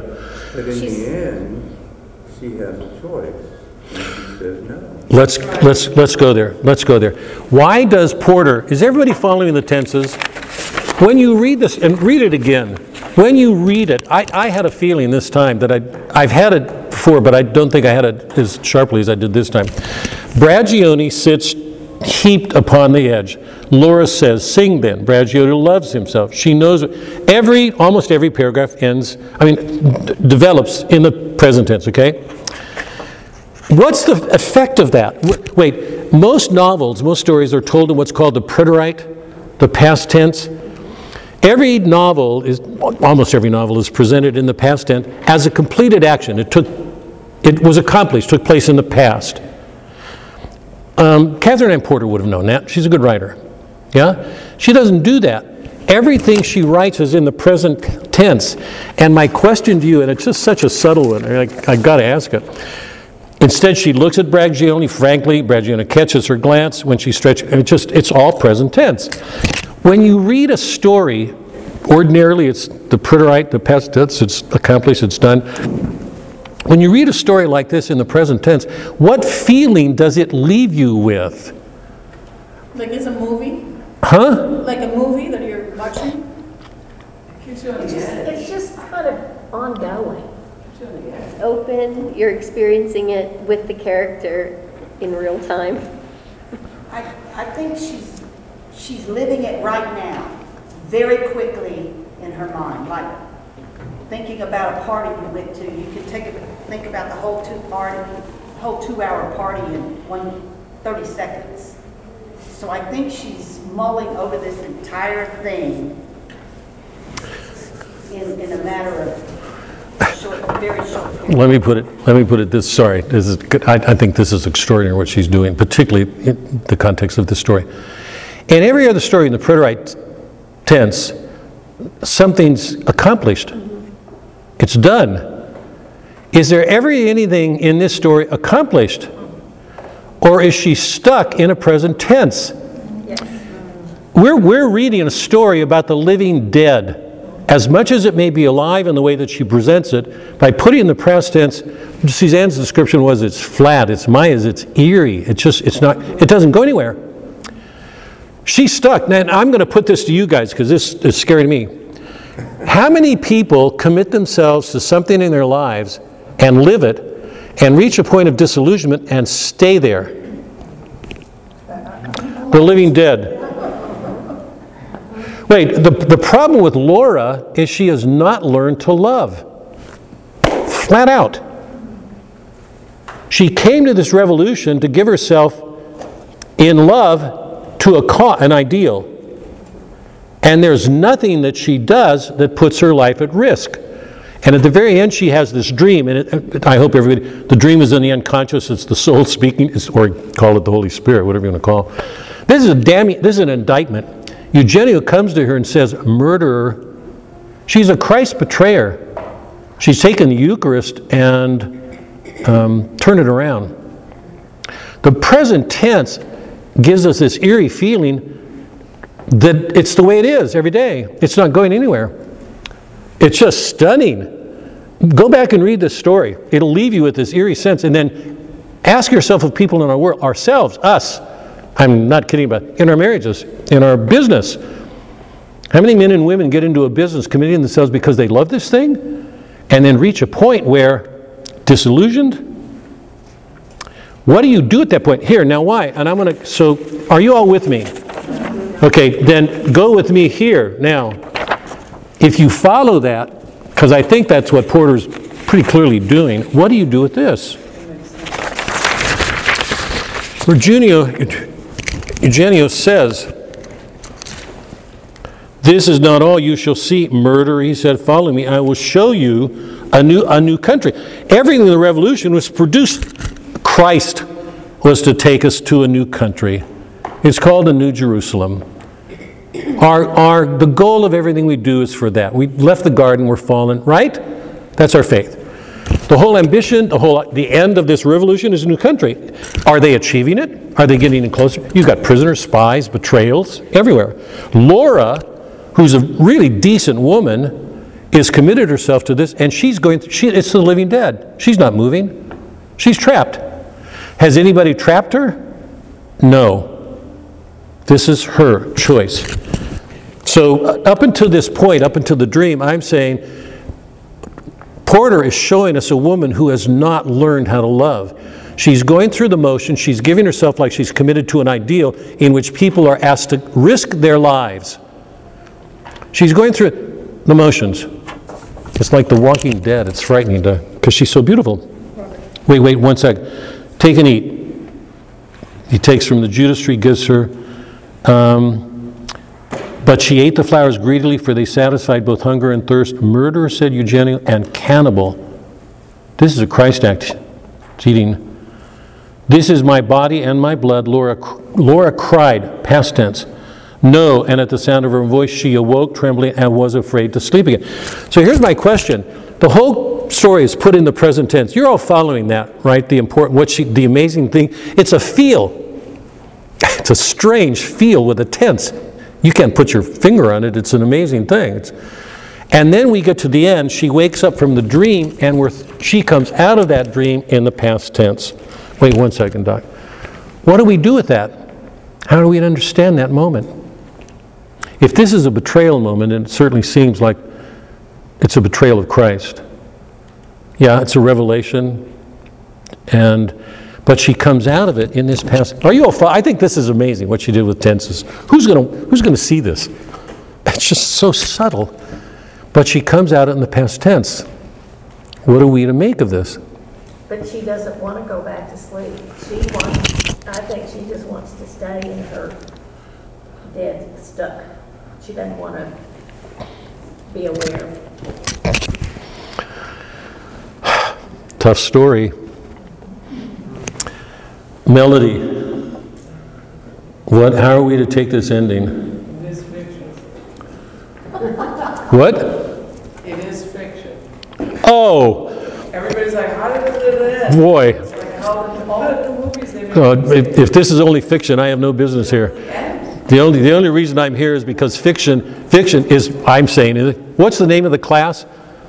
Literature as prophecy. There's a prophetic element here showing us things that we need to pay attention to. Wait 1 second. Melody, do you have any thoughts about the end? I always have thoughts. Okay, so toward the end, she says it is monstrous to confuse love with revolution. So she realized that this ideal of a revolutionary, whatever his name was wrong. That she fell in love with an ideal and not and she shouldn't have. Or she should have made her love real in it, which is another thing. And with day and night, with the prisoners, that they were all confused, and life and death. So when she's having this dream about the Eucharist, about taking the Eucharist, and she says no, that's the opposite of what Mary said. Mary said yes to God.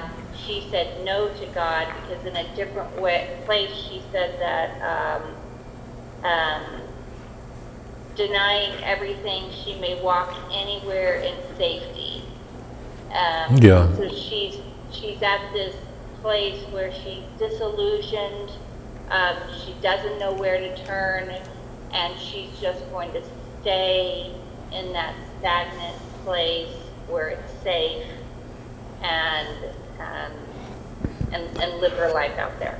Yeah, and I would only add, except that what she discovers in this moment is that it's not just a matter of living safely in this place, that the implications of what she's done, the way she's lived, involves a betrayal of Christ. She has not loved.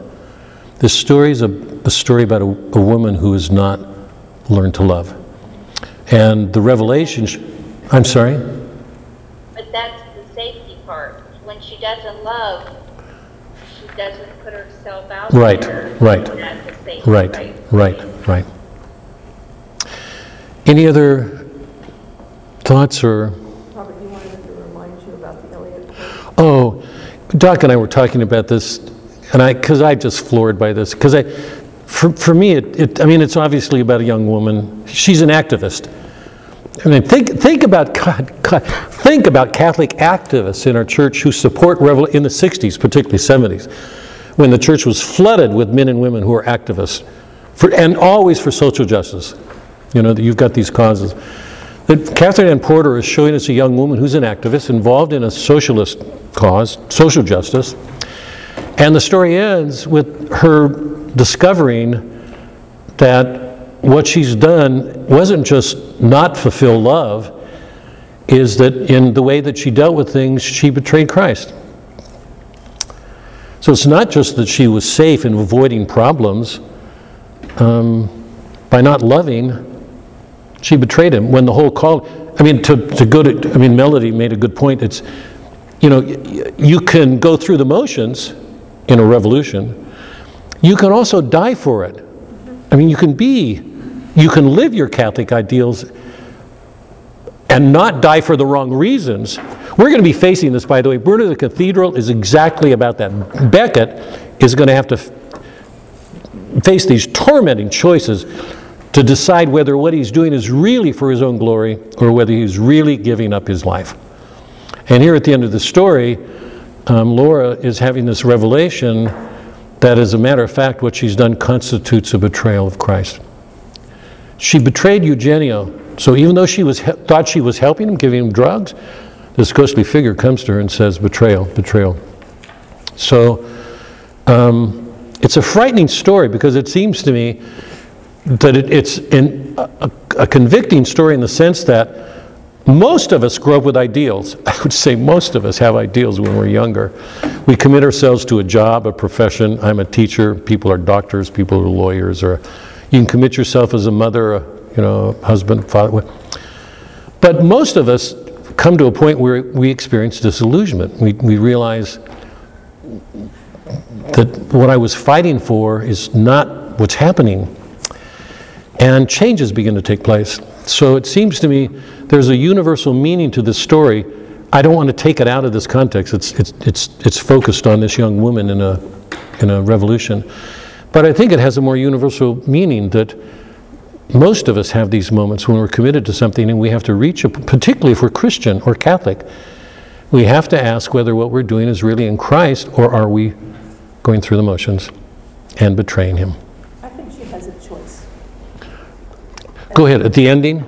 Go, Doc. I think the dream reveals to her, I mean, it's the no that shocks her awake. Right.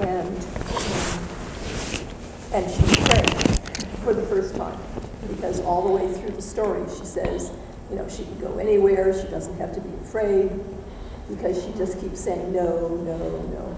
Well, now this no has shocked her awake, and she has a choice. She can't go back to sleep. She doesn't want to go back to sleep.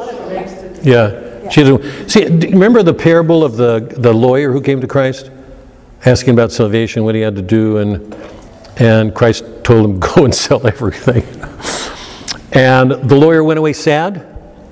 This is like one of those moments where you get a revelation and suddenly you're faced with a choice you hadn't confronted before. And I think the ending is fairly negative. She wants to go back to sleep. But at least it's wakened her and we're left wondering. It's a shocking. By the way, this is going to be a lot like Flannery O'Connor's stories because she's going to leave us with these moments where we're faced with choices. What does Laura do? It's like your question about the boy or the other ones we asked. What can we say? We don't know. What we do know is she's not learned to love. And she's betrayed Christ. The dream reveals that to her. So she's having to face something she's not faced before. It's an amazing story. Stunning story. Listen, before you go, I thought about doing Gerontium. It's T.S. Eliot because he brings in the Judas tree in the poem. It's a difficult, Gerontium means aged. So it's told from the point of view of an aging man, a man who's aged. And it's also about an aging house. It's about the West, us. If you'll hear everything I've been putting together for years, this is about us. We're dying. Read that poem and see what you make of it. And I'll ask you next week if you want to pick. So, Next week, it actually is Fat Tuesday. Yes. Do you want to cancel? No. No, but I'm saying, should we do like a dinner? Fat Tuesday, it's time Fat to eat. Tuesday is celebration. Remember last year with Fat Tuesday, we had like a dinner. I wonder, should we do, Why do I always feel like I'm surrounded by Eves? I'm trying to stop eating and you guys... should we do a dinner? No, let's do that. That would be great. You guys want to do that? I'm all for that. Can you eat and can we eat and do... Oh, God. Can we eat and do Flannery O'Connor? Well, I'm just saying, it is Fat Tuesday, and we're letting them know we're all gonna cut back, and then I'm letting you bring food, so eat it. Can we do this? I'm so glad you did. Why don't we just do it next week so that it let, bring all the stuff and people don't come off fast. So what are you saying? Are you saying make it more than just finger food? Well, like Make I'm it- saying, I signed up for the food next Tuesday, but it is Fat Tuesday, so why don't anybody else who feels we like just do it? No, can we do this? Let's make it a dinner and we'll do Flannery O'Connor? Yeah, so people don't Yeah, have. I will, you guys, would you all respond? I'll send out an email tonight. Would you all respond offering to bring something the way we do when we have a dinner?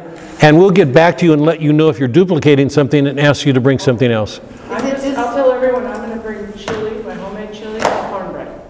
And 3 bottles of wine. And I'll bring wine. So I got all this really good red wine. So if everybody brings things that would go with that, and then a chili. Is this going to be just us, or are we inviting everybody in the church? You need to know how much to bring. There's no time in 1 week. Yeah, right. No, they won't. Just They us. don't come, yeah. Although I do. Wait, say it again.